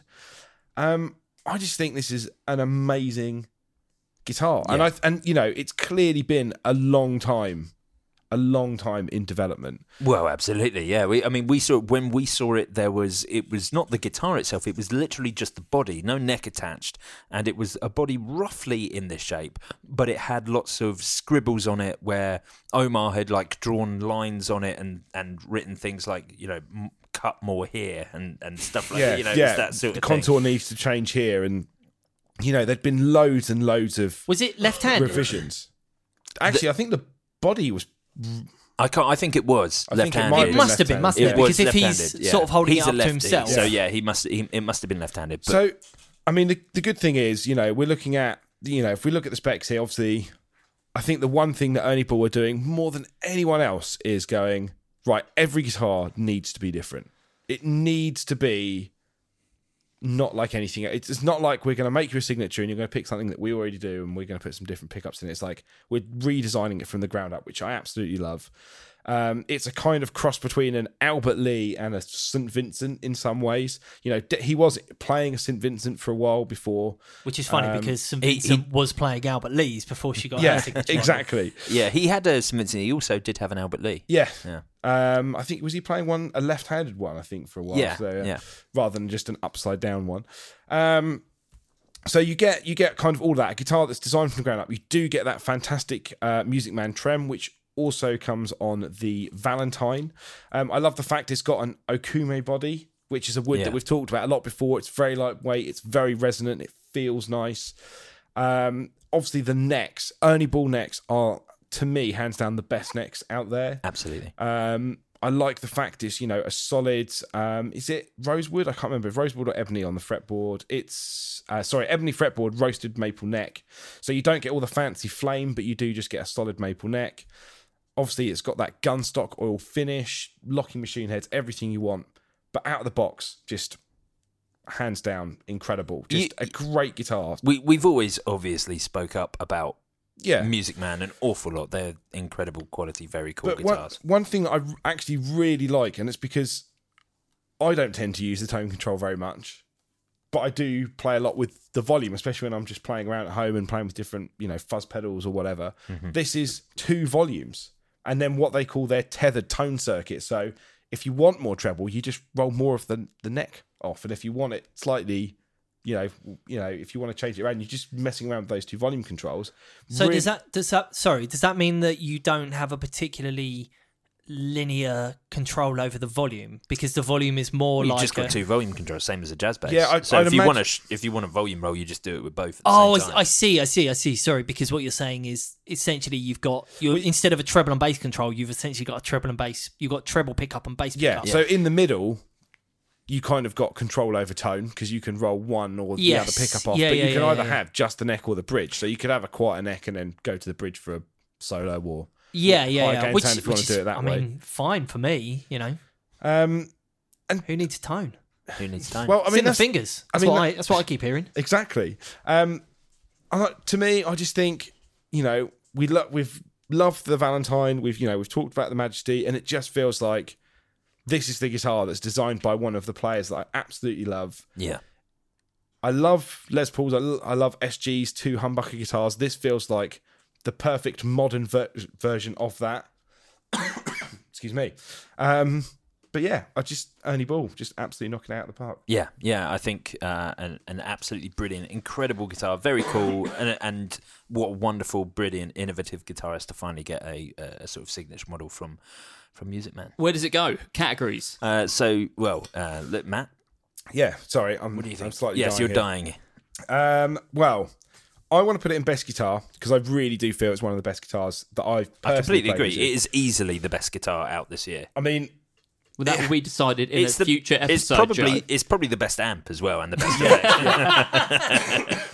I definitely want to put it in best looking. Okay. Yeah. Because it is one of the best looking things I've seen this year, and I also want to put it in best overall product. Can we have it in best name as well? Because I love the yes, we can the double name of Mariposa. Yes. Okay, fine. What do you mean double name? Because Mariposa is butterfly in Spanish, but of course Omar ain't Spanish, and it means moth in Puerto Rican. Okay.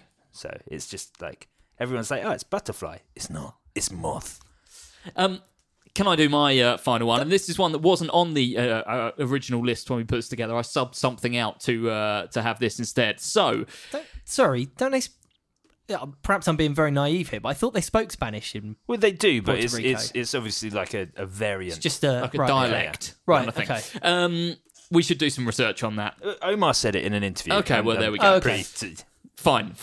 So the guitar that I want to bring up is one that jumped to mind when we were talking about the Starcasters, because we were talking. In fact, kind of came to mind when we were talking about the Sterling Majesty as well. When we were saying these kind of metal brands and stuff, they generally just kind of iterate on the things they've put out the year before. And I was like, okay, I'm just going to have a look and see what Ibanez did in 2019, what they announced at NAMM. And I was looking through, they certainly did some great solid body guitars, just looking at the Axion label stuff. They made some guitars that, to be honest, not really to my taste. They're very super stratty, still great value for money, as with most Ibanez stuff, but nothing this year that really kind of jumped out at me as being like, oh, okay, it's a metal guitar, but it's kind of down the line of the things that you like. But one thing that did stand out to me, Artcore Vibrante series.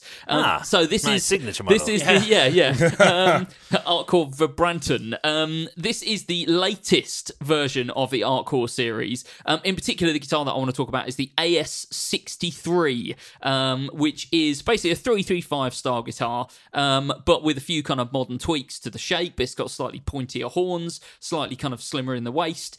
The key thing is that they've done some serious design work on the models for this year and introduced a brand new range of colours, slightly tweaked the design slightly. So the AS63 comes in a huge range of colours, but the one I want to point out is the coral pink. It stood out a couple of times actually in stores that I've been into this last week and not even really looked at the tag. I've just gone, it's a pink hollow body there. Indeed.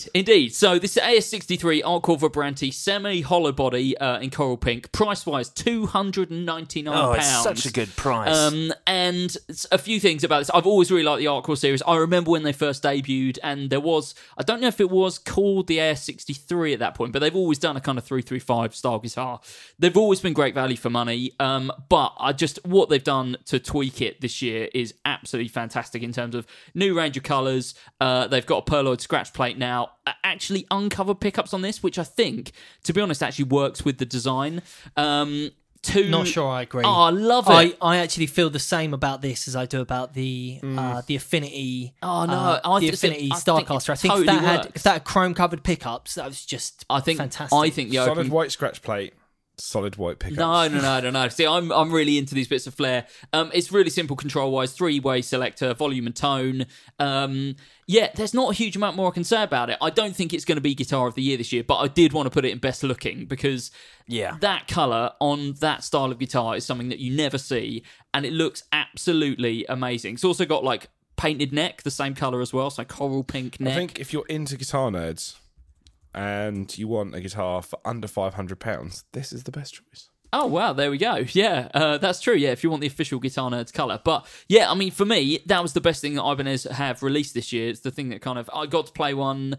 When did I play one? I played one not that long after NAMM, I think. Because I think these are one of those rare products where they were announced at NAMM and they were actually in stores pretty quickly. I remember seeing one early in the year. They're absolutely fantastic. I tell you something that is quite interesting about this, which is a nice little feature, is the fact that the with the volume controls, you've got volume, then pickup selector switch, then tone. Yeah. So it would allow you to do lots of like volume swells and stuff, which is something that I don't think traditionally you'd be able to do that easily on a cheaper 335 style guitar. Totally. And just looking. Oh no, sorry, my mistake. The 325, the Epiphone 325. Dot Studio also has that layout, volume, pickup selector. What's the rough price on a Dot Studio? Because I guess these are kind of going head to head really with the Dot Studio. I guess so. They always used to be like just about £300. Yeah. Sound of people googling. Yeah, just 269. 269. So they're in roughly the same ballpark. Similar So sort of if you're the price. sort of person who's thinking, right, I want to get into hollow bodies, I don't want to spend a huge amount of money, Epiphone Dots and Dot Studios have always been the kind of go-to. This gives you something totally different. And if you want something that's going to make you stand out, like I said, they do the coral pink, but they also do like a kind of a range of pastel colours, blues and greens as well. I think it's a really nice tweak on a budget guitar that has always been excellent value for money.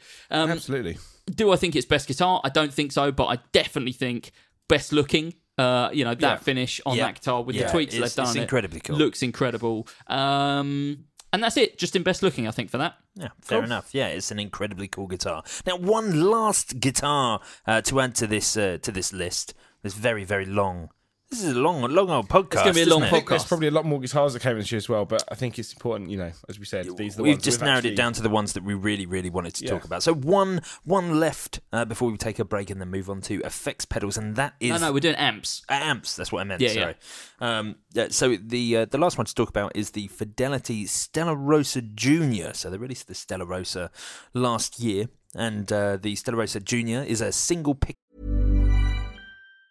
Even on a budget, quality is non-negotiable. That's why Quince is the place to score high-end essentials at 50 to 80% less than similar brands. Get your hands on buttery soft cashmere sweaters from just $60, Italian leather jackets, and so much more. And the best part about Quince, they exclusively partner with factories committed to safe, ethical, and responsible manufacturing. Elevate your style without the elevated price tag with Quince. Go to quince.com/upgrade for free shipping and 365-day returns. Hiring for your small business? If you're not looking for professionals on LinkedIn, you're looking in the wrong place. That's like looking for your car keys in a fish tank.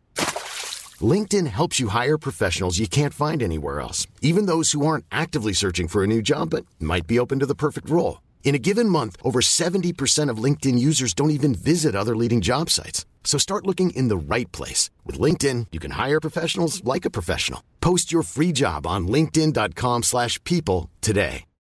Since 2013, Bombas has donated over 100 million socks, underwear, and T-shirts to those facing homelessness. If we counted those on air, this ad would last over 1,157 days. But if we counted the time it takes to make a donation possible, it would take just a few clicks. Because every time you make a purchase, Bombas donates an item to someone who needs it. Go to bombas.com/ACAST and use code ACAST for 20% off your first purchase. That's bombas.com/ACAST, code ACAST.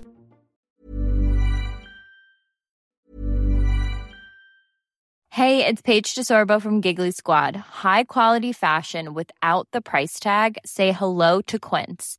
I'm snagging high-end essentials like cozy cashmere sweaters, sleek leather jackets, fine jewelry, and so much more. With Quince being 50 to 80% less than similar brands.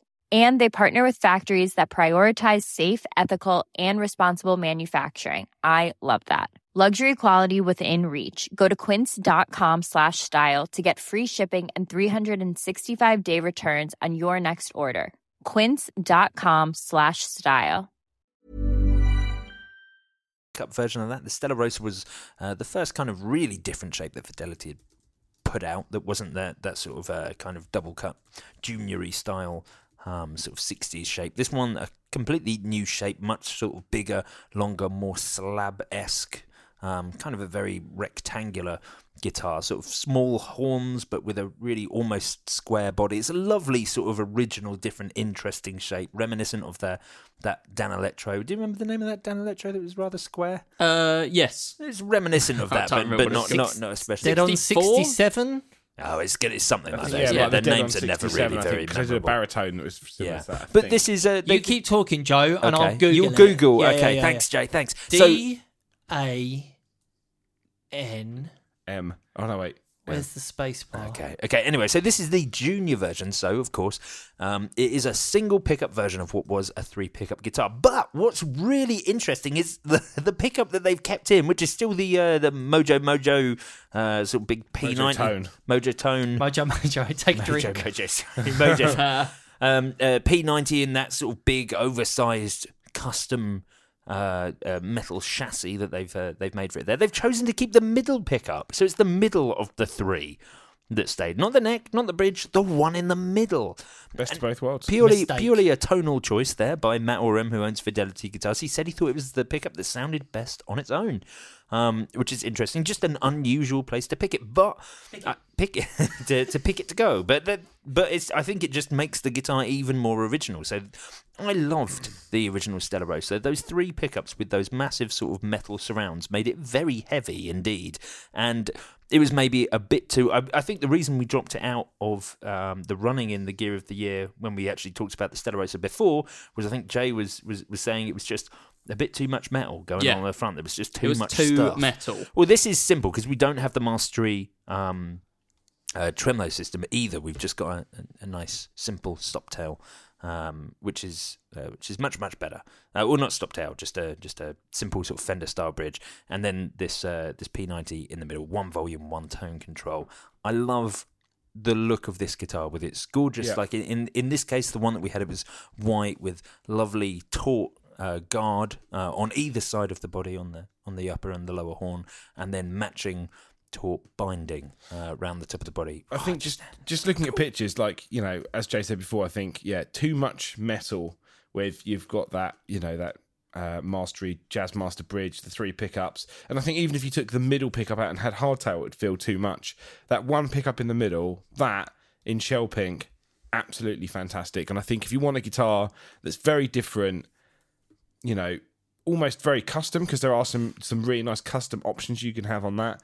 All the guitars that we've played from Matt and the guys at Fidelity, amazing. And for less than $2,000, I think that's totally a guitar I'd have. Yeah, so hitting totally. a price tag starting at $1,979, that includes VAT. Now, currently it's... Glad you told us that detail. I don't know why I said that. It's because I'm reading it off the site. Yeah, actually does include VAT. But you missed out. I was only saying that because I want to include the cool things that you get with this guitar. I know that including VAT. One of the things you get with it, added accessories, VAT. So he sends all these out with these lovely Heisterkamp straps. So not on my street, but like a very sort of not vegan. Expensive. No, because they're very much like a hide, leathery sort of thing. But they're like a very high quality strap to send out with it. And of course, he's trying out his own cases. Certainly, the one that we got sent came in its own custom Fidelity case, which was absolutely lovely. So it buckled off at both sides, so it's not hinged at all. The lid completely. removes. Weird. Yeah, like I it's really cool. I didn't get to see the case. So it's like so the case is wooden, you know, sort of like, so it picks up every ding, which is kind of cool because you know, of course, his guitars are all like relics, case. So with it would just naturally be relic as soon as you put it down anywhere. Like, so it's a wooden case with catches on each side. This lovely plush interior where the guitar sits right down into it. Matt told me he was inspired by the Millimetric cases because, of course, Millimetric had been purchasing their cases from a company that make gun cases, and they very much have their own style where you have all the foam cut perfectly out for the gun, and you know, so Matt had tried gun, you know, that thing, but Matt had tried to do the same thing with the Stella Rosa Junior, so that it sit perfectly in this lovely plush red interior. Came with a set of Newtone Lucidity strings and a Heisterkamp strap. I can't stop looking at pictures of them on Instagram. Those Juniors just look so pictures good. Of what? Oh, right, the guitars. Okay. They're just that every time, just scrolling through, every time the Junior comes up, I'm like, that's the best looking one. The Stella Rosa Junior is an absolutely cracking guitar. Absolutely. It sits really nicely. I think as well, it's a good way. If you just want retro vibe and retro character, and you want something hand built, you know, in the UK, and you know, you kind of what else? It can does. you go It does for? have that like future retro vibe, doesn't it? So I'm putting this Beyond in. retro. I'm putting Beyond this retro. in for best looking. I'm putting it in for. I'm not putting it in for best name because then I've done all my best names. No, I think we can have more than best. three. It's only best overall product It's only that we're best going to overall live. product. Oh, right, okay, Otherwise, fine. we'll end up with a ridiculous list. I'll put it in for best looking and best name as That's a well. good name. Okay. Do we know what it means? It was a Japanese guitar, wasn't it? The Stella Rosa. It's named after something that came before. Don't but quote not me best on guitar. that. We've got a lot going on To in be the fair, best I'm guitar. looking at that list now, and I'm like, it is fantastic, but I've sort of already picked what I'm going to go for. Yeah. Just while you're looking at that, I'd just like to point out a little bit of literature that I found on the 67 Dano, which is the one that we were talking about. Right. The little blurb on the Dan Electro website behind the 67 Dano says, arguably the best neck feel of any guitar at any price. It's quite a claim. Who's arguing that? They are, presumably. I just think that's from the unbiased experts at Dan Electro. Yeah, danelectro.com. Yeah, fantastic. It's so funny. I just googled Stella Rosa, and all I can find is wine. Right. Okay. So there must I'm be not sure. something. Maybe we can get Matt to. I'll message him in the break. Yeah. and He see is if a we can get sommelier, anything I about think. Can you get him to make me one in pink? it. Right. Okay. Sure. They do it in pink. Yeah, it comes in pink. Pink's a standard colour. Okay, so we are fast approaching the 2-hour mark, boys, on this Well, podcast. The first one, and the first one is always the longest. guys. No, this is the halfway point. Oh. So I think at this point we've got to make a decision whether we're going to split this podcast. Maybe we do. Yeah, but then we got effects and then. Oh man. Maybe we've got to add an extra podcast in this series and release 2 on one day. I think we take a break now, and then I need a break. and then I'm we gonna do fall it. over. Oh, we have to break. It's whether or not No, we actually. I think we continue on with this podcast all and right, we do listener. amps. All right, Okay. listeners, we're carrying on. Stay with us. We're going to take a quick break. No, in that case, we shouldn't break.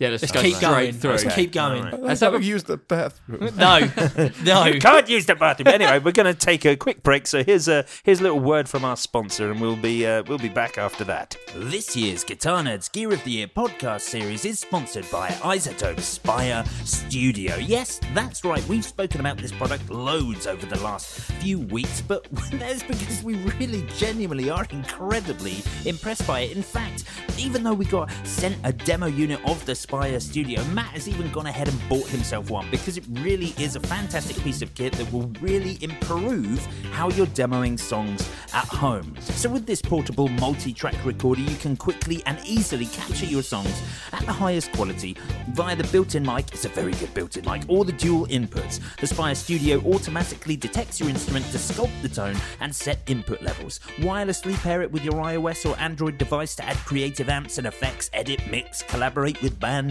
and export your songs. It's now available at retailers like Sweetwater, Auto Music, Amazon, as well as Thomann and Andertons in Europe. And between now and the end of the year, get a free standard iZotope plugin with the purchase of Spire Studio. Learn more at iZotope.com/spire/nerds. Okay, so we're back, and now You're we're not recording over the first episode, are you? Yeah, yes, that's right. You turned the cassette over. Yeah, I've turned the cassette over. Yeah, We're yeah. all good to go for the second Did you part. stick a pencil in and just make sure Yeah, it was to all tight? wind it back. Yeah, that's okay, exactly fine, good, what I did. Exactly what I did. So this is the second part we're now going to talk about. That was all the guitars that we've decided to put forward. Next up, we're going to talk about amplifiers. So let's hand it straight over. Let's start the ball rolling with you, Mr. Matthew Knight. You're going to talk about an amp. Generally how these things work.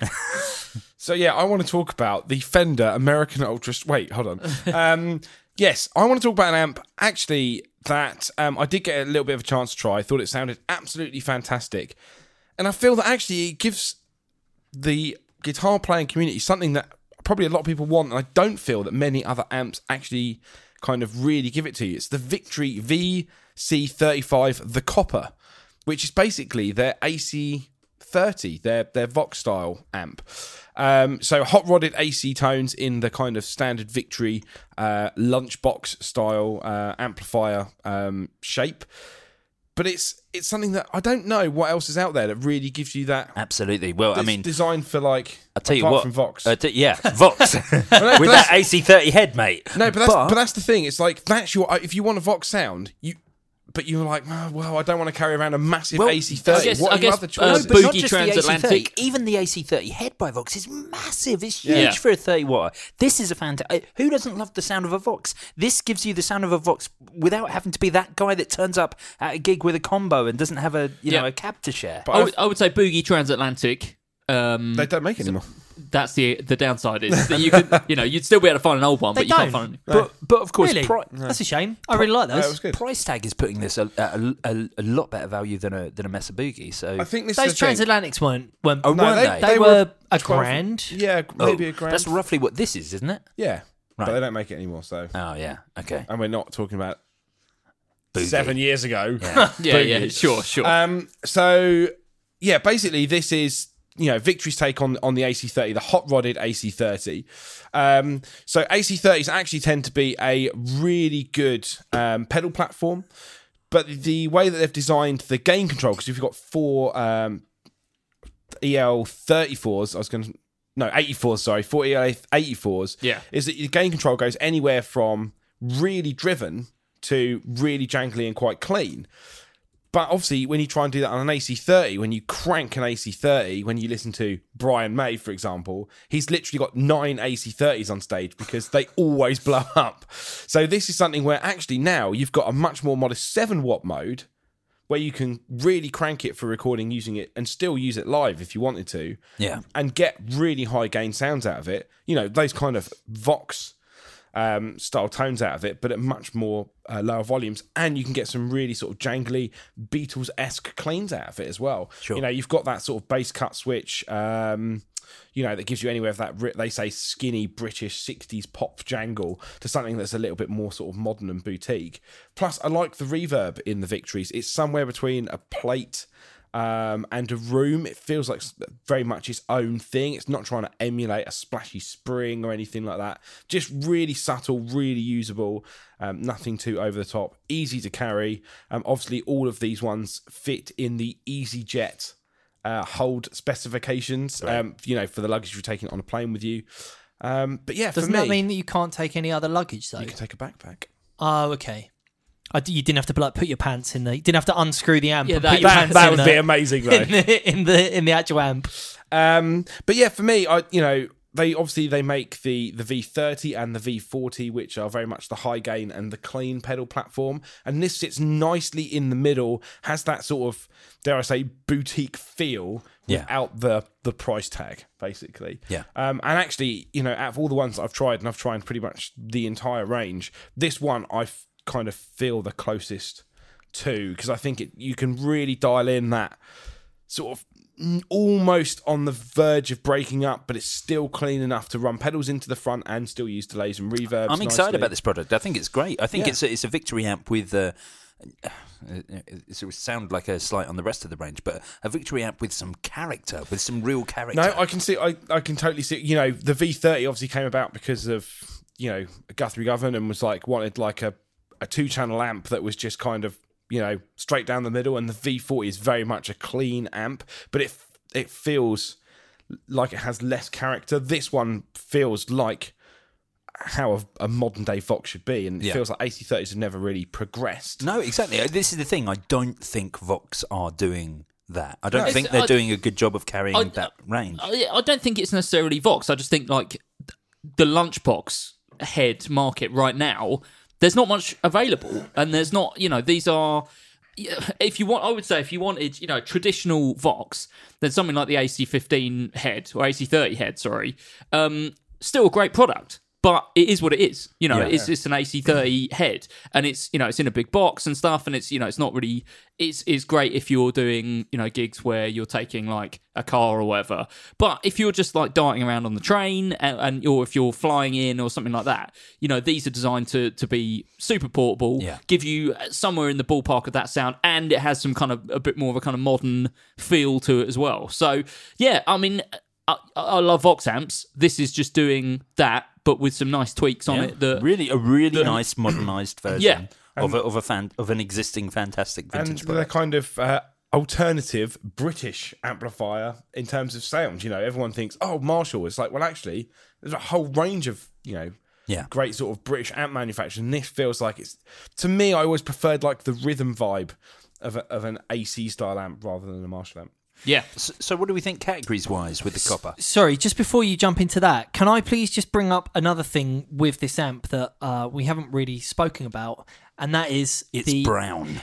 It is brown, and the matching cab the Victory do with it is that looks absolutely incredible. Amazing. Yeah. It looks so classy. So it's a brown Tolex vertical 2x12. And the fret cloth is kind of like basket weave. It's kind of like a salt and pepper, but like maybe a bit like cream instead of salt.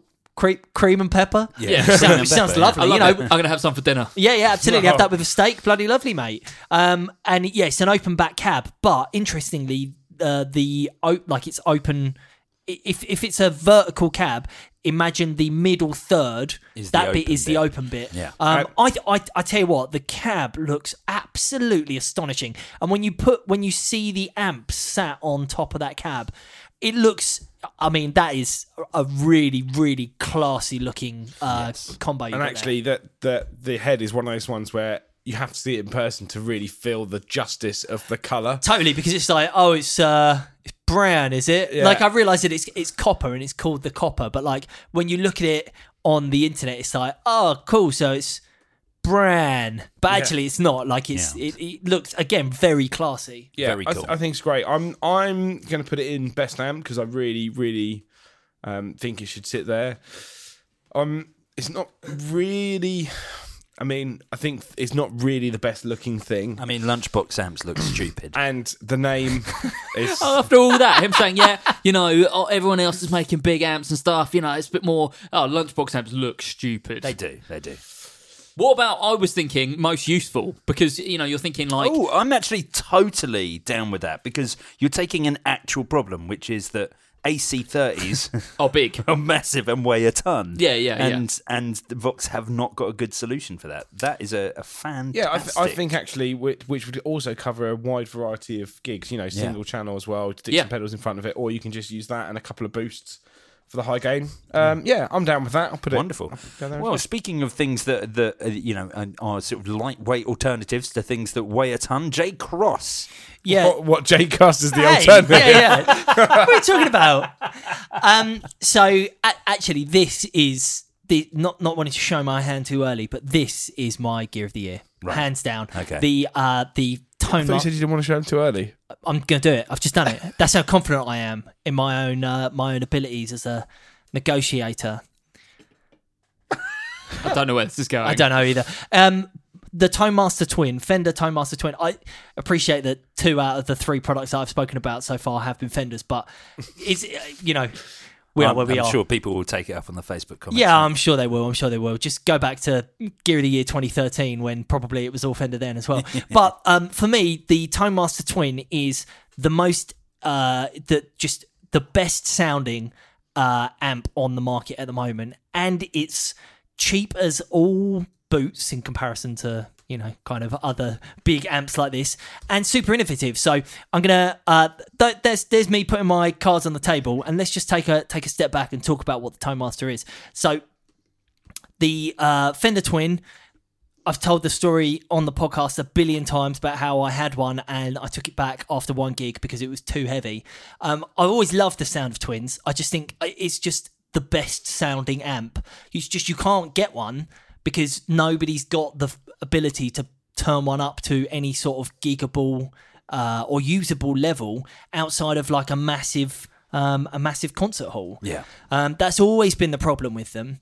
And apart from that, they just are absolutely so heavy. So the thing that's good about the ToneMaster is Fender has kind of taken the characteristics of it and made it into an amp that is usable and not going to break your back when you're carrying it around. So essentially what it is to kind of put it in the most basic terms, it's a solid state it's a digital amp that does one sound, and that one sound is a Fender Twin. No valves in it at all. No valves in it at all. So there's no valves. It's just a digital. It's DSP, but then the circuit boards are sent to the factory in Corona, and the amps are built on the same production line that all of the 65 and 68 Twins Got are. it. So they're actually all built on the same production line. There's just no valves in them. Now, there's a couple of other things in here which I think put it a little bit of a step above normal Twins, and that is these are they're lightweight pine cabinets, so they're super light first of all, and the speakers in there are Jensen neodymium speakers, so they themselves are also super light. So it works out being about half the weight of a regular Twin, and you really cannot believe how light it is until you pick it up. Like every time I go and pick one up, I'm bracing myself, and then it's so light. I think it's funny. I heard this at Summer NAMM, and I was like, it's Twin, isn't it? Yeah. But then I played it today and was like, I get it now. Because it does feel, it sounds, and then, yeah, like you say, you pick it up, but actually for me, it's the attenuation. Yeah. It's the actually, attenuation's mad. Yeah. And, you know, the fact that they leave Jensen's in there, you know, like you say, you've got the pine cabinet. I mean, the balanced XLR is a cool feature, but I think most people who are probably using this are going to mic it up realistically. Because even if you're taking it to a studio, you're probably going to mic it up. Those balanced XLRs have a impulse response. Yes, I know that, but I just think, again, I think the way that if you're buying this amp, you're buying a Fender Twin. You're buying it because you want to crank it or you want the sound of a Twin. And actually, I think, like you say, just for portability, I can't see that many people using the attenuation super heavy, maybe like one notch and just cranking the amp, something you probably wouldn't have been able to do normally. Yeah, well, so the thing that I've heard a lot about over the last couple of months with this amp is people talking about how the first Sex Pistols record was recorded with a Twin, cranked all the way up. And you think about that kind of classic punk sound, you don't think of a Twin, and the reason that it doesn't sound like what you expect it to sound like is because nobody has ever turned a Twin up to 10 and lived to tell the tale. Just their flesh stripped off. Yeah, essentially. Like sort of Dr. Manhattan style. But yeah, so as you say, Matt, there's 5-notch attenuator, so you can go from the full 85 watts down to 40, 22, 12, 5, and then 1. And we've just been playing it here earlier. We were playing it on the 1 watt setting. What? That's what we've had it on? Yeah. That's why we were able to turn the volume all the way up to 10 when we were trying some stuff. Right. When we wanted it a bit cleaner, we cranked it up to 5. Yeah. And then... Right. So that was my thing earlier. So my first experience with this amp has been today, because we've been using it to test a bunch of stuff here, and also obviously test the amp as well. And two things to take away. Yes, firstly, it's very light. Secondly, the 1 watt attenuation is fantastic for home use. Normally, 1 watts, I'm kind of like, this doesn't sound great. It sounds okay, and it's not particularly usable. Whereas this, actually, I found it pretty usable, and you can crank the amp up to 10. I always think it's a mistake calling it 1 watt, 5 watt, 10, because it instantly makes you think, 1 watt? Yeah. I think just don't put it on the lowest setting. Well, the thing is it's not the thing. Well, bedroom, totally. That's a great way of putting it. But the thing is, it's obviously not 1 watt, 5 watt. No, it's 85 watt, etc. Because it's a digital amp. Yeah, so actually, it's 200 watts. Yeah. But it's 200 watts, which sounds like 85 watts when it's in terms of valve I'm power. guessing it's Class D, because that's why it would need 200 watts to mimic that same sort of output. So my key takeaways are yes, it's very light and it is easy to kind of cart it about. Second one is that for home, 1 watt is very useful, but actually the next setting up, which I think is 5 watt, right? Yeah. Was the one because on the 1 watt, to be honest, it doesn't particularly sound like a Twin, I don't think. It feels kind of a bit choked, but it's like super usable. On the 5 watt, we were able to have it on 5 watts, still fine at home volume, and get it up to about halfway on the volume control, and it was still usable. But at that point, you're like, get it. This sounds like a Twin. It's got that kind of like big, chimey. got kind of chimey but Yeah. big kind of boisterous bottom end on it. And that was when we were like using pedals where we actually needed like a bit of clean headroom and needed to hear them, like things like chorus pedals and stuff like that. That was the best setting, the 5 watt. And then I can only imagine that gets better and better as you take it out on stage and can actually put the full wattage through it. I can't see now why you would buy a normal twin. See, I actually completely agree with you. And the thing is that I wouldn't. I did buy a normal twin, and it was too loud and it was too heavy, and I couldn't use it. And I love twins. I think they're amazing. And I'll never be able to use one. But this is usable. Yeah. It's crazy. Just a great comparison is the Princeton that you've got down there, Yeah. which sounds great, but it is too loud to have in your house. Totally, because totally. you can never get it past like just about on. Yeah, I mean, when I'm playing the Princeton, I can maybe get it to 2. And it's actually and that's like 12 watts. Yeah, and it's a smaller box, but it's heavier than the Tone Master that sat next to it. Yeah, so as well as the twin, there's also a Tone Master Deluxe. Yeah.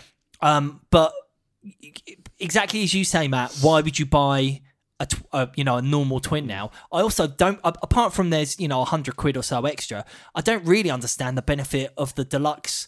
I mean, instead of the twin, because I guess the Deluxe has a different sound to it. It does, yeah. But this. But does anyone play a Deluxe for any reason other than they don't want the logistics of a twin? I think, because we did discuss this and which one should go through, and obviously we've tried the twin. To me, that feels like if you're into playing with guitar pedals and you want a big clean sound and you like, I mean, the one thing that actually really was a bit of a home run for me, which is something that I think a lot of pedals fall down on, is the reverb. The reverb sounds just like a spring tank. Because I said to you, I was like, that's definitely a digital reverb because it feels like an actual, and sounds like a spring tank. It really does. It really does. You can tell that. I mean, I don't know, but I'd imagine that the majority of all the processing and all the DSP in this has gone to make one thing and do one thing very, very well. And at first, I really didn't get it, but having played it, I'm like, actually, this makes perfect sense. It's just taking the classic twin and moving it somewhere forward where it can continue to be its own thing, but be much usable. And the thing is, if you want a Fender and you want a twin, you also don't really want to pay huge amounts of money for it, and you obviously don't want to carry it, and this solves all of those problems. Yeah, so I mean, when it comes to the price, there have been people talking about, well, it's £1,000. Why am I paying £1,000 for a digital amp? And I get that. I can understand why people would think that, but it's still a yes, the circuit board and that is made in China, but the amp is still an American amp. Yeah. The chassis and the pots and everything is all wired together. The chassis is made in America. All the other bits and pieces are put together on the assembly line. I saw them doing it when I was there. Yeah. It's really it's the same faceplate as a regular twin. Yeah, I think what's interesting though is if you've got £1,000 to spend, or you're just looking, realistically, if you want a Fender twin, this is the amp for you. Or if you want that big Fender sound, this is the amp for you. If you want something that you're not going to spend that much money, but you want solid state, or you want a valve, you're going to buy a Hot Rod Deluxe, or if you want cheaper, you're going to buy something like a Katana. But if you want a twin and you want something with Fender on it, this is the best, hands down, the best option. Thing is Hot Rod Deluxe obviously gives you a different sound because you've got the drive circuit in it. But actually, I don't even know if I'd buy a Hot Rod Deluxe now over this. I'd have that. I think this. I think this is absolutely, because it's a great pedal platform in terms of tone, putting your drive pedals through it and everything. I think the only thing it's not, and I don't think, and it would never be that because it never started that, is you couldn't say it was as versatile as some of the other amps on the list because it's not. It's not meant to be. It's not meant to be. Yeah, totally. No, I can get that. Forget. You got the foot switch. Because I'm guessing it's the same foot switch, 2 buttons, it's just reverb on and off and vibrato on and off. Exactly. Yeah. So reverb, and as you say, the reverb on there is truly amazing. I can see where these are going to be a hit. Like tour companies and loan companies and people who hire backline, because how many twins do they have where realistically the maintenance is constantly ongoing because bands taking them, cranking them, valves, smashed in transit, all that sort of thing. It's like this. It's like it's just going to work. Well, I think also like in-house venue backline. Absolutely. And I'd say probably that more than backline companies, because you know what bands are like, and as soon as you say to a band, I think someone really needs to hear this to know why you're getting it. Because if you're a band and you're like, well, I'm going to hire an amp. What's the going rate on the hire of a Joe? You probably know this better than anyone. What's the going rate on a hire of a twin? 50 quid? Yeah, about 50 quid. 50 quid. You know, so if you're going to spend 50 quid on that or 50 quid on that, you're going to say, well, I want the real one. You know, without sort of thinking about what the implications of that are. I'll tell you what, you know what the ultimate competitor that I can see to this is? And maybe it's just me. You're going to say Katana, aren't you? No. JC JC120. Jazz Chorus. JC120. Totally. And I think the very different sound, though. Yeah, I mean, but the thing is, both about £1,000. Yeah. Similar size, similar feel. One's obviously got chorus, one's got vibrato. Yeah. But I think, if you're looking at that sort of thing, I think that's pretty close. Yeah, no, totally. I think the difference there is that twins are very cool and JC120s. Oh, you're out of order. are only medium cool. So Jay, where are you going to put this product in the list? I'm going to put this in best amp. Absolutely. I put it in best amp. I'd also put it in most innovative, and I think best overall product. Okay, I'm happy with that. Yeah. Okay, yeah. I think those are the three. I mean, best looking, I think, is totally. It looks like a twin, and it looks like every other just throwing kind it out of there. Classic Fender amp. But most useful. I did think about that. I think I would disagree. I'm not sure that it goes in most useful because I think it's too big. It's actually not useful in that sense. It's a digital modelling amp with only one amp that it models. Yeah, I think when you put it like that, that's totally fair enough. I also think in terms of how useful something is, I think it's a bit too big. Okay, yeah, I think its real strong point is innovation. Yeah. Because Same. I think it's obviously, and Fender haven't really actually talked about solving a problem. They haven't really talked about it in the market, but there's obviously some really clever DSP that's going on in there, some really clever processing to model exactly what's happening. So I heard somewhere that Are you sure you can say? I think he's all right. That there's as much processing power in the reverb of that as there is in like the Mustang GT or something, for the whole thing. And that's just on that reverb. Pentium 4, mate. Yeah, absolutely. Yeah. There's a hamster in there that's just, it's not vegan, unfortunately, but it does come with a hamster and a wheel, and that's how it works. I'm into that. Nice. Mark Packham. Hello there. What's your amplifier? Okay. Well, we're talking about classic amps, and this is one of the first amps that I saw this year.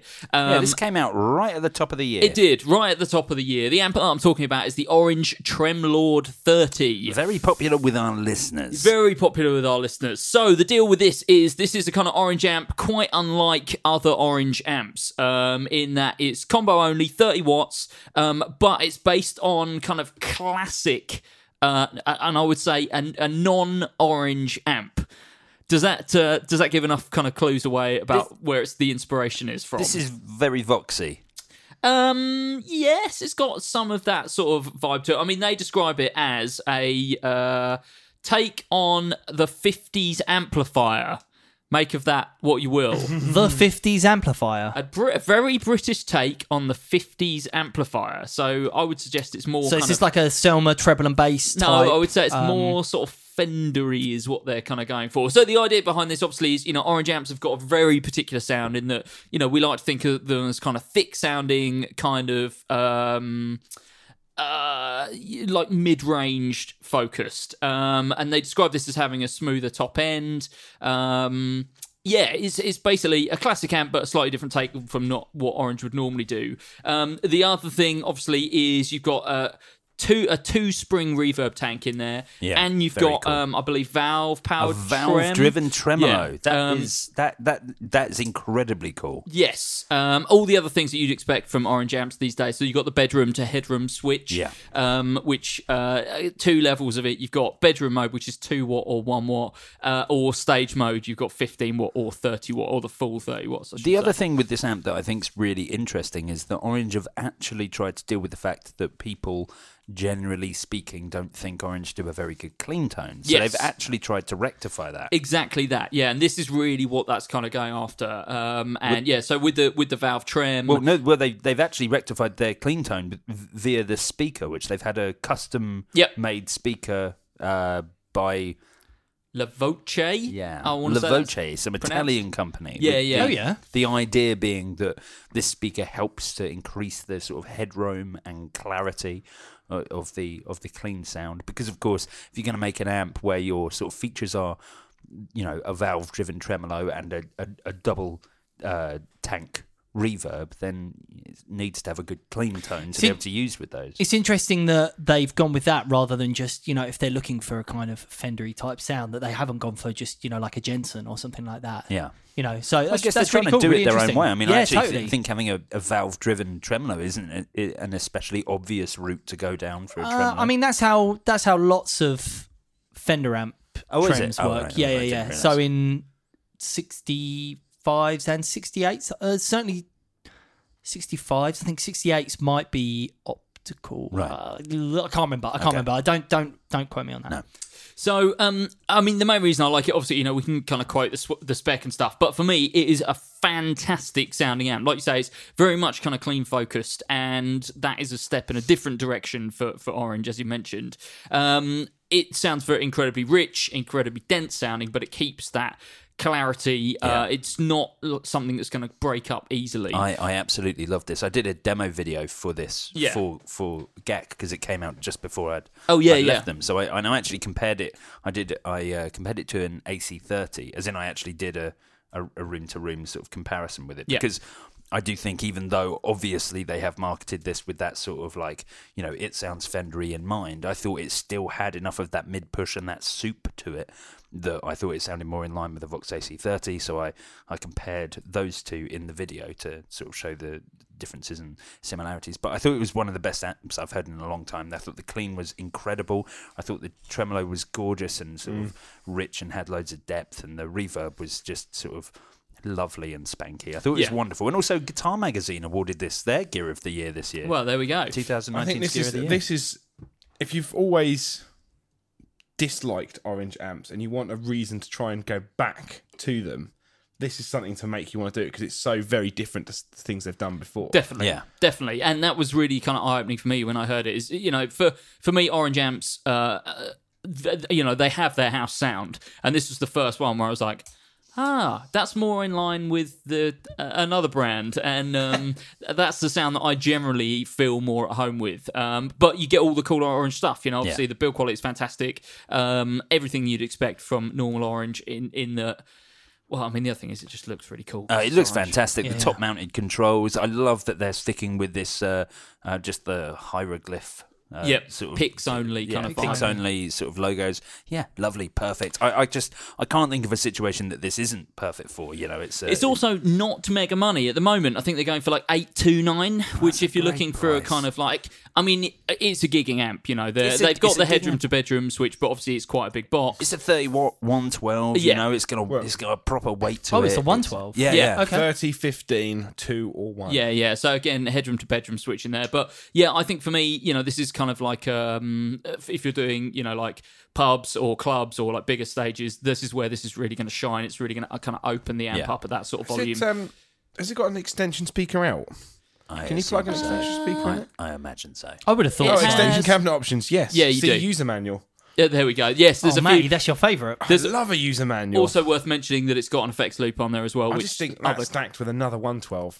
Yeah, very definitely. Cool. Very cool. This is definitely a fantastic product, and it's a fantastic problem. It's a fantastic product, and it's really like this is something that was missing from Orange's catalogue, and I'm really glad they've sort of plugged that hole. They've sort of released something that actually Orange have never had as an option before.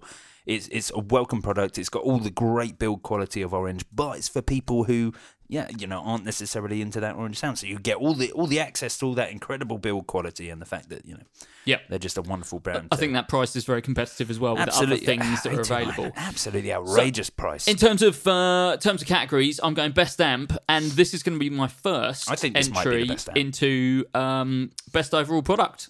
Okay, wonderful. I think I was blown away when I heard it, and I've heard it since. I've actually heard it in kind of a live setting, and just really worked. Really? Worked. Who used it? Who was using one? Can't remember. Okay. But I remember it fitting in well, which is something that, that kind of... Orange tends to sit well with the bags. They're so mid-range focused. Yeah. And sometimes things that are more Fendery can sometimes get lost depending on the band. But this, sat like really nicely in the mix and stuff. So it's interesting what you said about it kind of, being a different type of orange sound. Because I think my favourite orange amp of the last few years was the Dual Dark, which was, a very different type of sound that they were doing. And so for them to be doing something like this as well, I think it's really cool. Very different. A fantastic product.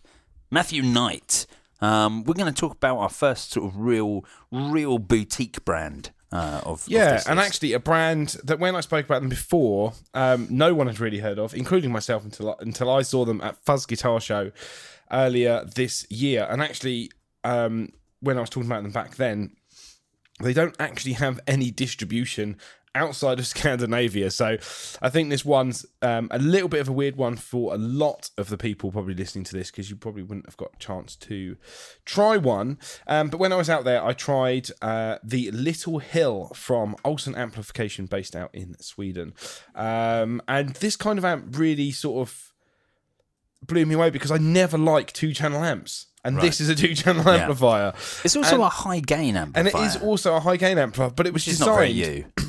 Well, yes and no, but I think the thing for me was, and I didn't realise until it actually came out, because I tried the prototype, and then obviously I was lucky enough to get one. It was designed in conjunction with the guitar player from Opeth, and they are very much a band that ranges from ultra sparkling clean to like crushing distortion. Well, of course, Opeth, the only sort of death metal band ever to suddenly become a sort of 70s prog band. Yes. So this is a 2EL84 20 watt amp head with 2 channels, clean channel and a drive channel. But the clean channel and the drive channel, in a way, are kind of a little bit interchangeable, because you can get some pretty crunchy sounds out of the clean channel. But there is so much gain on tap, but really usable, not noisy. It feels something that it's not just like, this is a metal channel. Right. It just feels like a really good, like souped up, hot rodded EL84 amplifier, but the clean channel is super, super sparkly. One thing I absolutely love is that it's got a serial effects loop with both send and return levels. So if you want, you can really actually jump those and then use it as a boost. So you've actually got an onboard boost as well. That's cool. Presence control, which is overall, which kind of adds a nice amount of sparkle. The gain channel does wind down to a little bit of a crunch channel. Now, I've been using it quite a lot just as a clean amp for... just as a pedal platform, running it in stereo. It's a whopping 85 watts, I guess, isn't it? Well, it's 20. It's 85 watts is the power consumption. 20 watts is the actual output. Right. Okay, I misread that. But yeah, you've effectively got a super simple layout. I almost look at it as like 2 single channel amplifiers. It's not like you've got these like treble volume bass for every channel and then presence for every channel. It's dead simple to use. But for me, it's just like a really, really versatile gigging amplifier. Unfortunately, it's something that a lot of people aren't going to be able to get their hands on easily, but I definitely think it's worth taking the plunge. It's a really, really killer amplifier. And obviously, I bought one. So, fantastic. It's something. And you got yours in pink as well. And I got mine in pink. So that's obviously a real plus. But yeah, one thing... just the drive never sounds fizzy. I think that's why I've always never gone for 2-channel amplifiers. Right. And something that I want to get a little bit more into, which is why I'm glad that I've got this one, is because it's got an effects loop. I want to start trying like more 4-cable methods. So running, actually using the drive in the amp as my drive sound, but still being able to use delays and reverb by using sort of like 4-cable method and something. So I feel that actually if I was going out to a gig, even though I've got a Morgan amp now, this is something that gives me a little bit more versatility.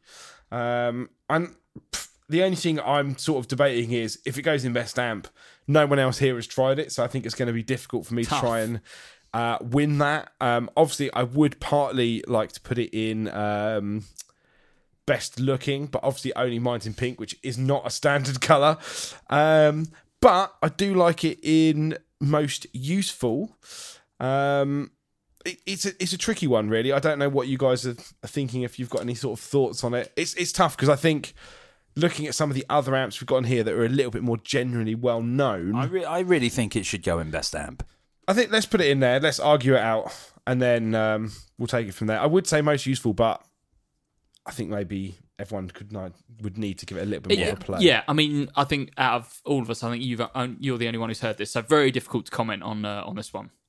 Yeah, absolutely. Now, next up, I'm going to talk about the first, and I think probably the only bass amp that we're including in the entire running here. Not a brand that I'm normally on board with. Now you come crawling back. There we go. Oh, did I tell you that my Ashdown cab blew up on tour? Right. Did I tell you about that? No. I did definitely. Were you forced to use a Mark bass cab? No. That is fine because I have two of the same. So okay. We went and got the second one. My head blew up on the last night as well. I think too many drugs. Yeah, this is it was your actual head blew up. This says nothing about those amps. It says more about you mistreating those amps. I think that is the main thing. Yeah, maybe. Yeah, that's probably right. Anyway, but no, Ashdown stuff still sounds the best. Anyway, this the product we're going to talk about here is the Mark Bass Little Mark Vintage, which is a new edition. So in the Little Mark chassis, which is the very, very small chassis. Only downside of these style chassis is they only have one amp attachment thing. Okay. Speaker output. Yeah, there we go. one amp attachment. God, we've been recording it for too long. Yeah, already. we are over the 2-hour mark now.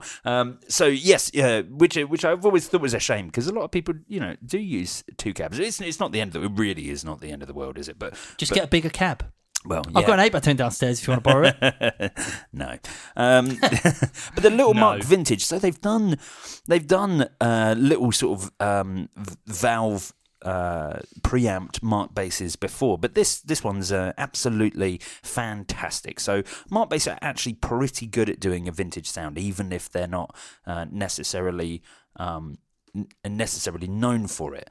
They've done things. They always had their VPF and VFE, which was one of them. VLE, which is Vintage Loudspeaker Emulator, which was wonderful for sort of just knocking off some of those.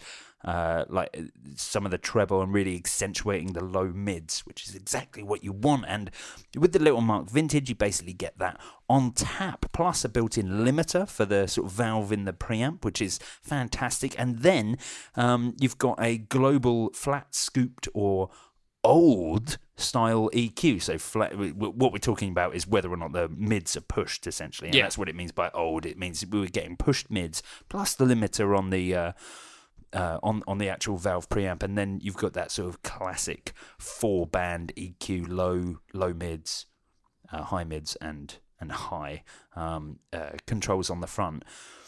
Fantastic, just a really great sounding little product. This is the cool thing about this is it's a vintage amp. You're getting those vintage tones without having to buy a great big box. And this is one of the biggest problems is there are plenty of these tiny little fit-in-your-pocket amplifiers. They all sound crap. Well, they don't all sound crap. They're all that Class D sound, that modern, choked, scooped sound. And no brands that do vintage-sounding amplifiers are doing a good job of doing these sort of fit-in-your-pocket, very easy-to-store amplifiers. Thank goodness Mark Bass have brought something to the table with this. I never thought I'd hear you say this. Well, yeah. I mean, it's an absolutely wonderful product, and they do it very well. Like we know, from experience that valve preamp is something that works well on bass amps that hasn't translated so well over onto guitar amps, but certainly. Mark Bass seem to have an ability for making their Class D stuff sound just a little bit less choked, a little bit less Class DE. And Class DE, is that a new class? Yeah. I've heard of that one before. Yeah, that's what it is. Can I point out something that I think you missed out? Right, yeah, sure. There's a couple of really big knobs on here. and they look fantastic. Yeah, but that's a bit out of order, isn't it? Get them out all right, but... No, he said we look fantastic. So. Yeah, they do look fantastic, just massive knobs. The gain and master knobs on here are probably, I would say, 3 times the size of oversized. the EQ and the other bits and pieces that are on there. They just look really cool. It looks very satisfying. Yeah, it's crank great. up. It's a great looking product. One of my favourite things on here is having this limiter control that reacts with the Valve preamp. So to explain how the limiter control offers a modern reaction when you set it all the way up and put it down to 0 to create an old generation behaviour.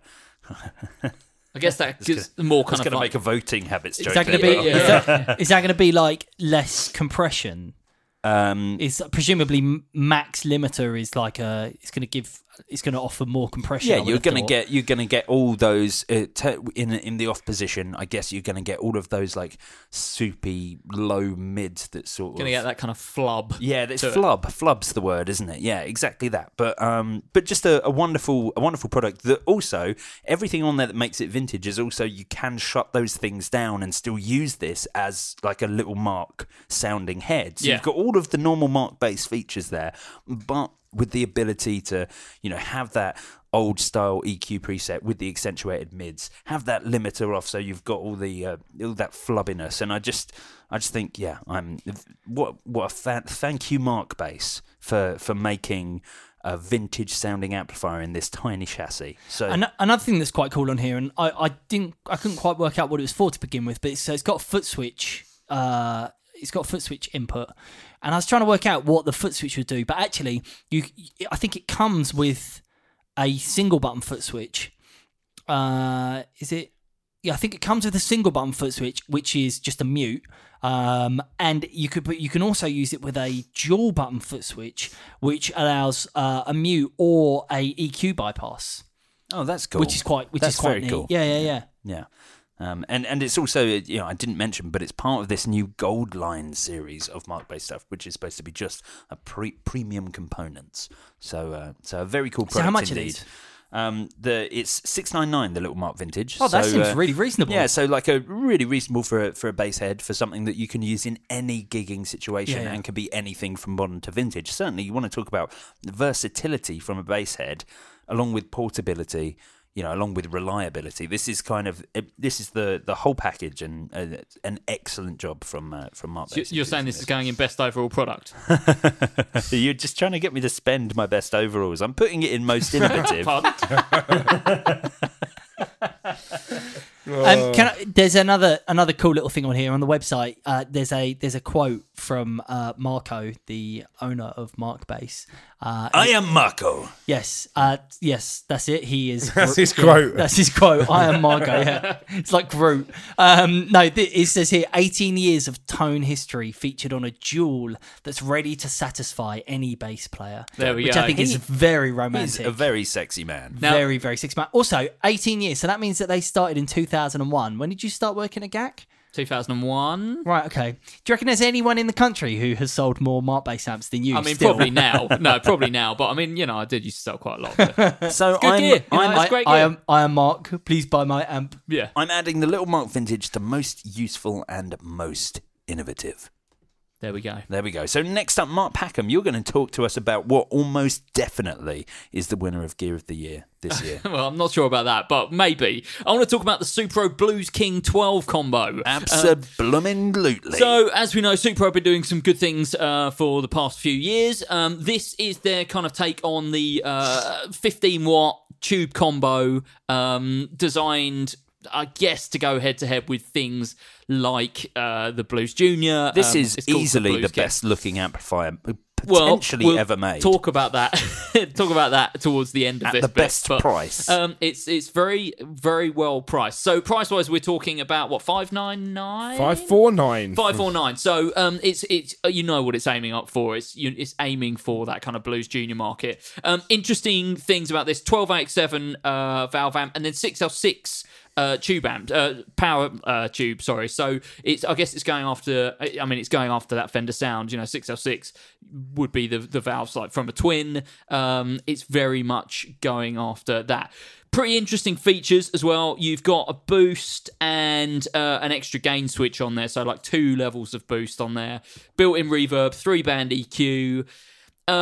It just sounds fantastic. 12-inch speaker obviously opens up the sound a little bit as well. There is an 8-inch version as well, but the 12-inch to my ears sounded better, just sounded sweeter, which you'll get off a. You think 12 is better than 8? Yeah. Yeah, definitely. The 8 always sounds better. The 8 is like more direct sounding, and it's got kind of more pronounced mid range. But for me, I prefer a bigger speaker in a combo. And yeah, just sounds great. You've also got effects loop and stuff in there as well. Analog spring reverb. There is a line output, but I think a line output's just for a valve amp with any IR or anything like that. It's just forget about that. I think this. Everyone wants the crown. Everyone wants the Blues Junior crown. Totally. And I think it's very, very difficult to go after that type of business. But if someone was just going on looks alone, I would take the Supro straight away. I think that looks wicked. There's so many people kind of in this market, and people are doing it in a variety of different ways, whether they're going digital or whether they're going after the authentic all-valve. Supro have chosen to go down the all-valve route. But yes, the key thing is the looks on this amp. If you're someone who is, if this is going in your living room or it's going in your studio or whatever, and you want something that looks kind of authentically vintage, then this would certainly do that for you. But the key thing really for me is it sounds great. There's, like we said, there's a ton of people going after that Blues Junior market, that small all-valve combo market. To me, for my ears, this is one of the best sounding. I love the fact that it's, like I said, it's a 12-inch speaker and sounds a bit more open. Just sounded very dynamic to me. Build quality is fantastic. Looks great. Not really much more to say. Obviously, price is fantastic as well. Under 600 quid. It's the only thing it's missing for me is nothing, which is a feature they built into a couple of their other amps before, which was the reverb only output. So you can output just the spring tank. Yeah, but wasn't that in a, what was that series called? Because that was, I can't remember. I just thought it would be cool if you could output the spring tank as a separate. Why do you want to do this? Yeah, just why not? There is, because I think actually it wasn't just an output; it was an input. So I think you could use just the spring tank as well if you wanted to. So I brought my reverb pedal. Yeah.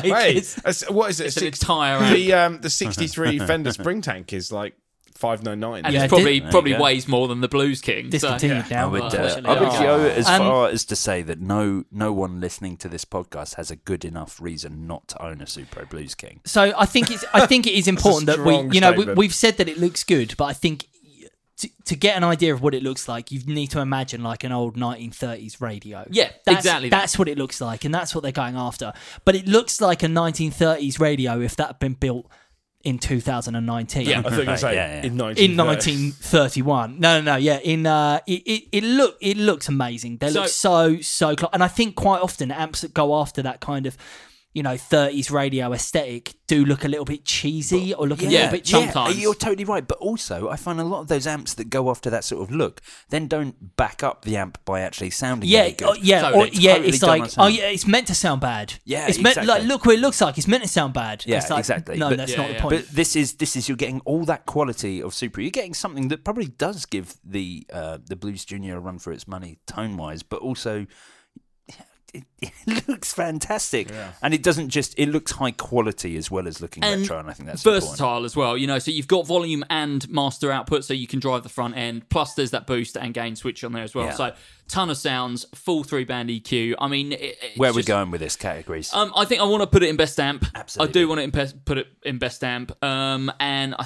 think I will also put it in best looking because I feel it's got a strong shout. Absolutely, we've got no other amps in there right now, and I think for me, it's a fantastic looking product. It absolutely belongs there. Now, next up is me. I've only just realised that it's me, so I just so just while you're pulling yourself together, Joe, Yeah. I just wanted to. I'm glad that's what he was. That's what he was pulling, not something else.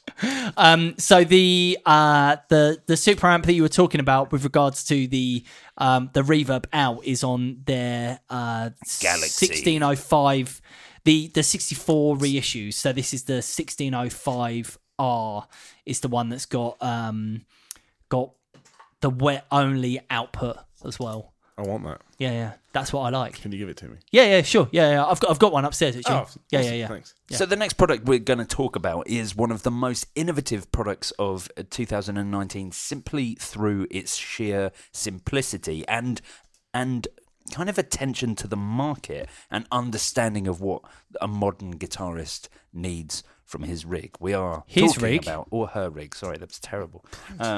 We are, of course, talking about the Orange Pedal Baby 100. Now, the Pedal Baby is an absolutely fantastic idea because it is a 100-watt Class A B power amplifier with like a completely sort of neutral flat tone. So you can use this. The idea is you use this with your preamp pedal or alongside your Helix. Yeah, actually, one of the best video reviews of this recently, slightly biased from me, coming from me, but was McRocklin, who obviously was on tour doing his band supporting Dragon Force, did a whole thing for Orange using the GT1000 with the Pedal Baby, and he was like, it's a great way to run it into proper cabs and use it on stage. But have all the amp modelling and everything in there as well. Yeah, it does actually have a basic set of EQ on it, so it's not actually technically, I guess, a power amplifier. You do have bass and treble, but then just your master volume. So you can use this kind of on its Todd, but that's absolutely not what it's designed for, and only a fool would make a video of running their guitar straight into this.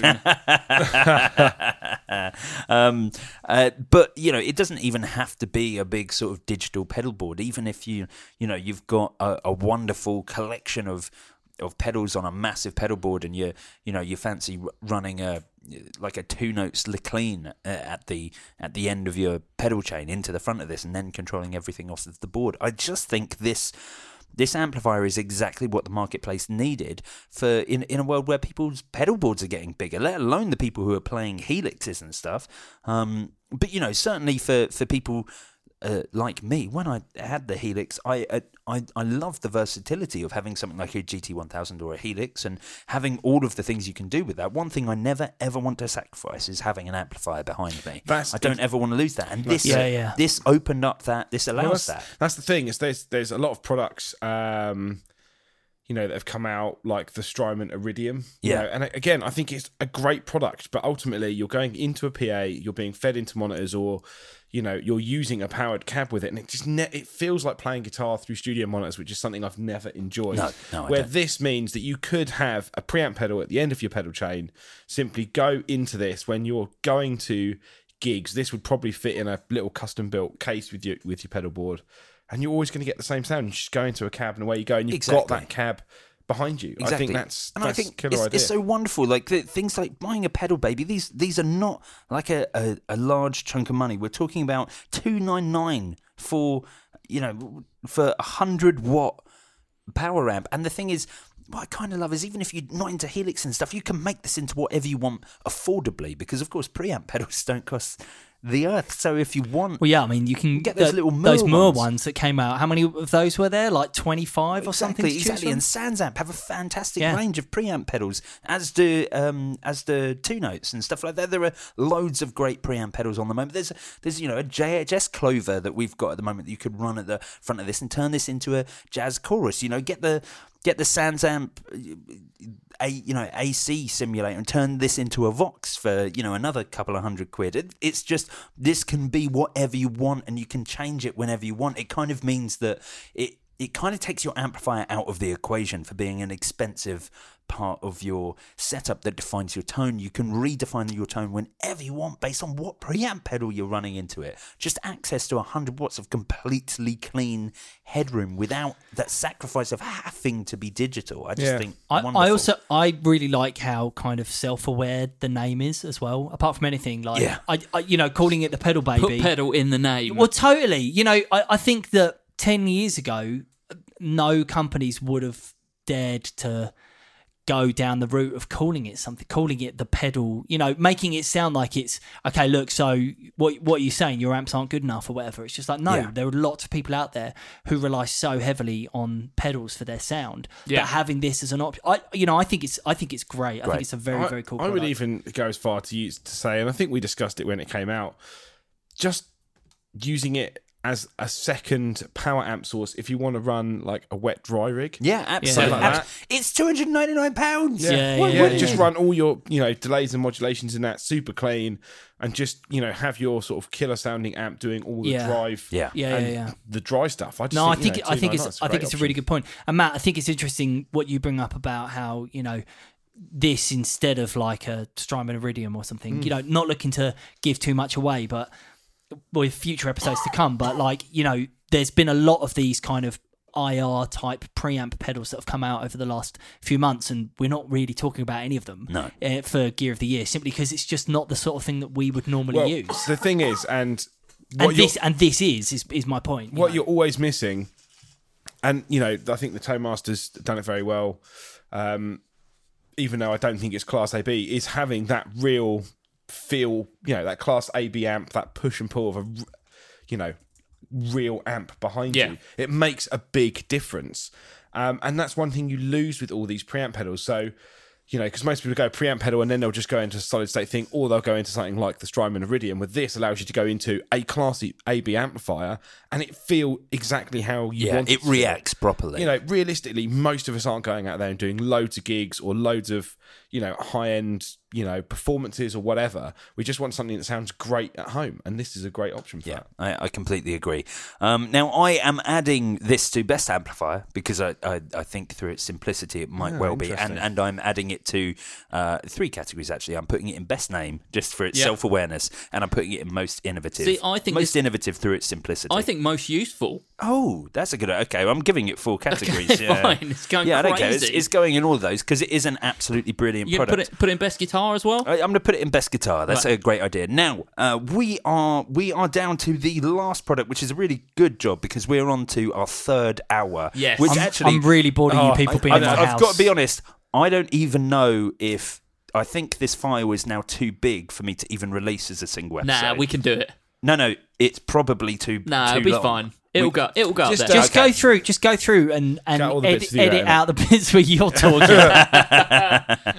Who is Joe? Yeah. Okay. All right. So we're on to Matt. Matt, this is the last product we're going to talk about on this podcast. Yeah. So this we would have spoke about this way back in January. Okay, and that is time. So let's. And I think I'm trying to think of a way to explain this in a simple as way as possible. I can do it. It's a volume pedal. I hate you, Joe Branton. I really do. Say what the product is. Okay, so the Boss Waza Tube Amp Expander. So taking pretty much everything that we've talked about so far and over the last year and cramming it into one box. This is a reactive load attenuator with inbuilt effects as well. So first of all, reactive load, so you can plug your amp in without going into a speaker cab, and it mimics the feel and response of what you call the impedance curve of a speaker. Now, unlike other units on the market, it will allow you to model, in the analog world, 16 different types of input impedance, speaker impedance, so 16 different cab types, so you can match a Marshall to the kind of speaker impedance that a Marshall would see to get its optimum performance. Same for a Fender or an Orange or anything like that. You then go into a digital section that gives you an effects loop, so really handy if you're using old amps, for example. You can add in delays and reverbs. If you're cranking an old JCM 800, you can add in delays and reverbs without it going straight into the front end. You can add reverb, which is handy for some of those sort of amps as well. And then you've also got channel change, so if you want to change your channels remotely. Now, where I think it really becomes a tool for live use is the fact that all of those things can output to cab, which is something that you struggle with on every other product on the market. You can go in, you can crank your amp, you can set it down to a volume that you want, but you can still add reverb and, delay and those sort of things, which you can't do in any other way. There is no way to do it. So for all those people that bought huge Marshall stacks and Mesa Boogies and stuff, 25 years ago who have had to leave them in the garage because they can't use them and they've moved to a smaller amp, or they've moved to something like a Strymon Iridium and go, I really miss the feel of a real amp behind me. This gives you the option to actually go out, grab the amp, crank it up, and use it through a cab at low volumes, use it into headphones, or output it into studio monitors for recording.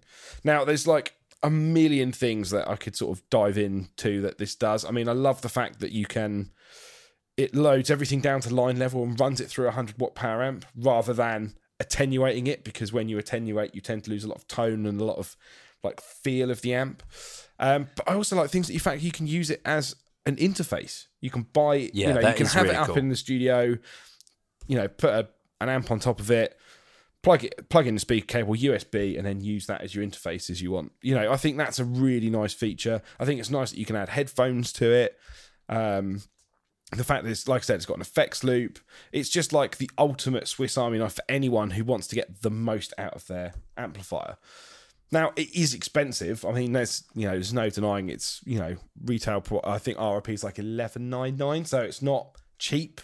But if you spent a lot of money on an amp and you can't get the best out of it, you either have to change what amp you want to go for, which means that you're not getting what you want, or you can go for something like this that allows you to have the ultimate utility tool to get the best out of your amp at home or live. Now, for me, the only thing is it's not really an amp. So it doesn't really sit within... That was the best place we could put it, though, because we do have like an other category, but I don't think it's best amp. No.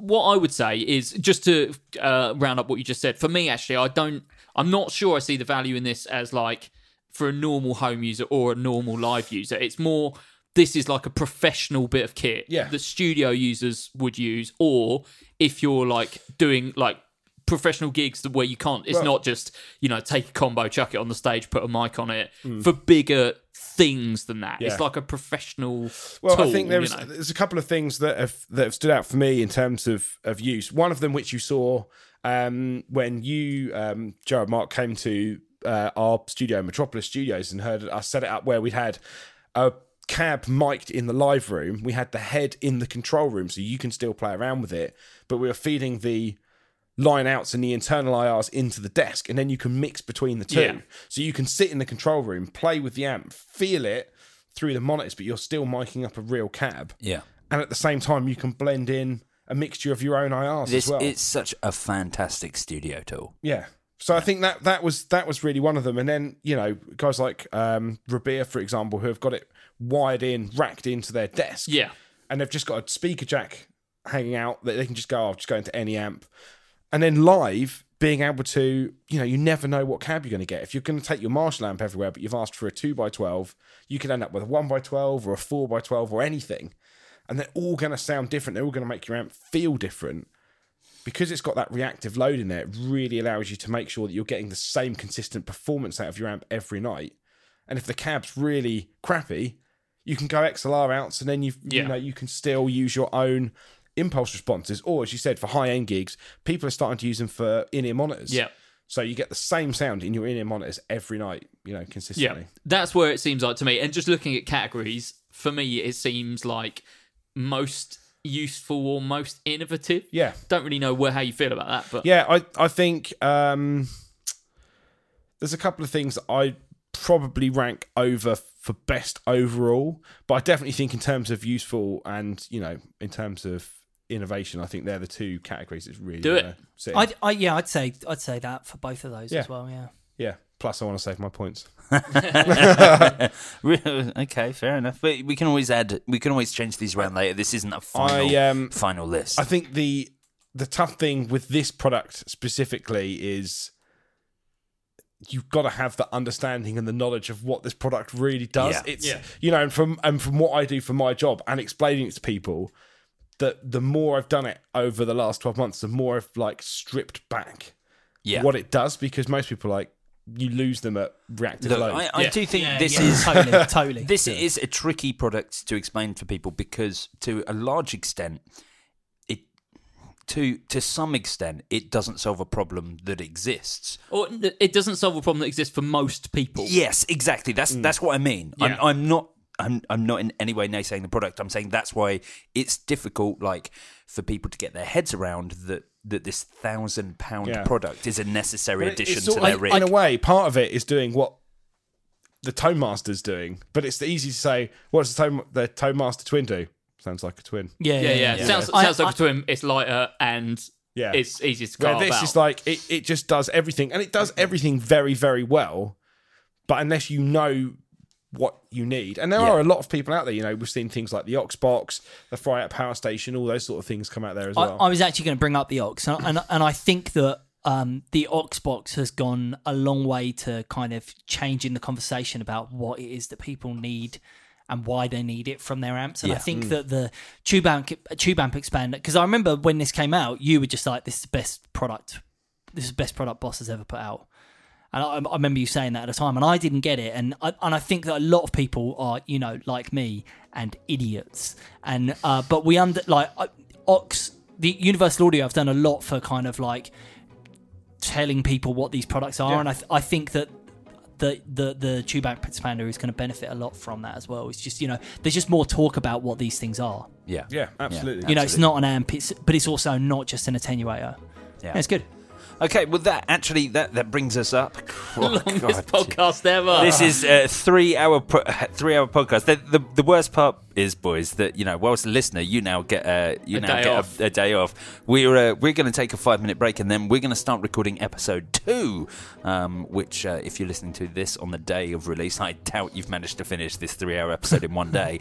Then this will be out tomorrow. Otherwise, I expect, you know, it's out already. We are going to be doing. We're going to be splitting tomorrow's podcast between effects pedals for part 1, and then for part 2 we're going to be doing effects pedals because there are so many effects pedals. Pedals and other. Yeah, pedals and other. So we're going to be talking about those in episode 2. Thank you very much for tuning in to episode 1 of Gear of the Year. I hope you've got a good idea from this discussion of what things you are siding with. I'm sure all the hosts are kind of trying to work out who they're going to try to no, because tactically vote. I think tactical voting. Yeah, very good.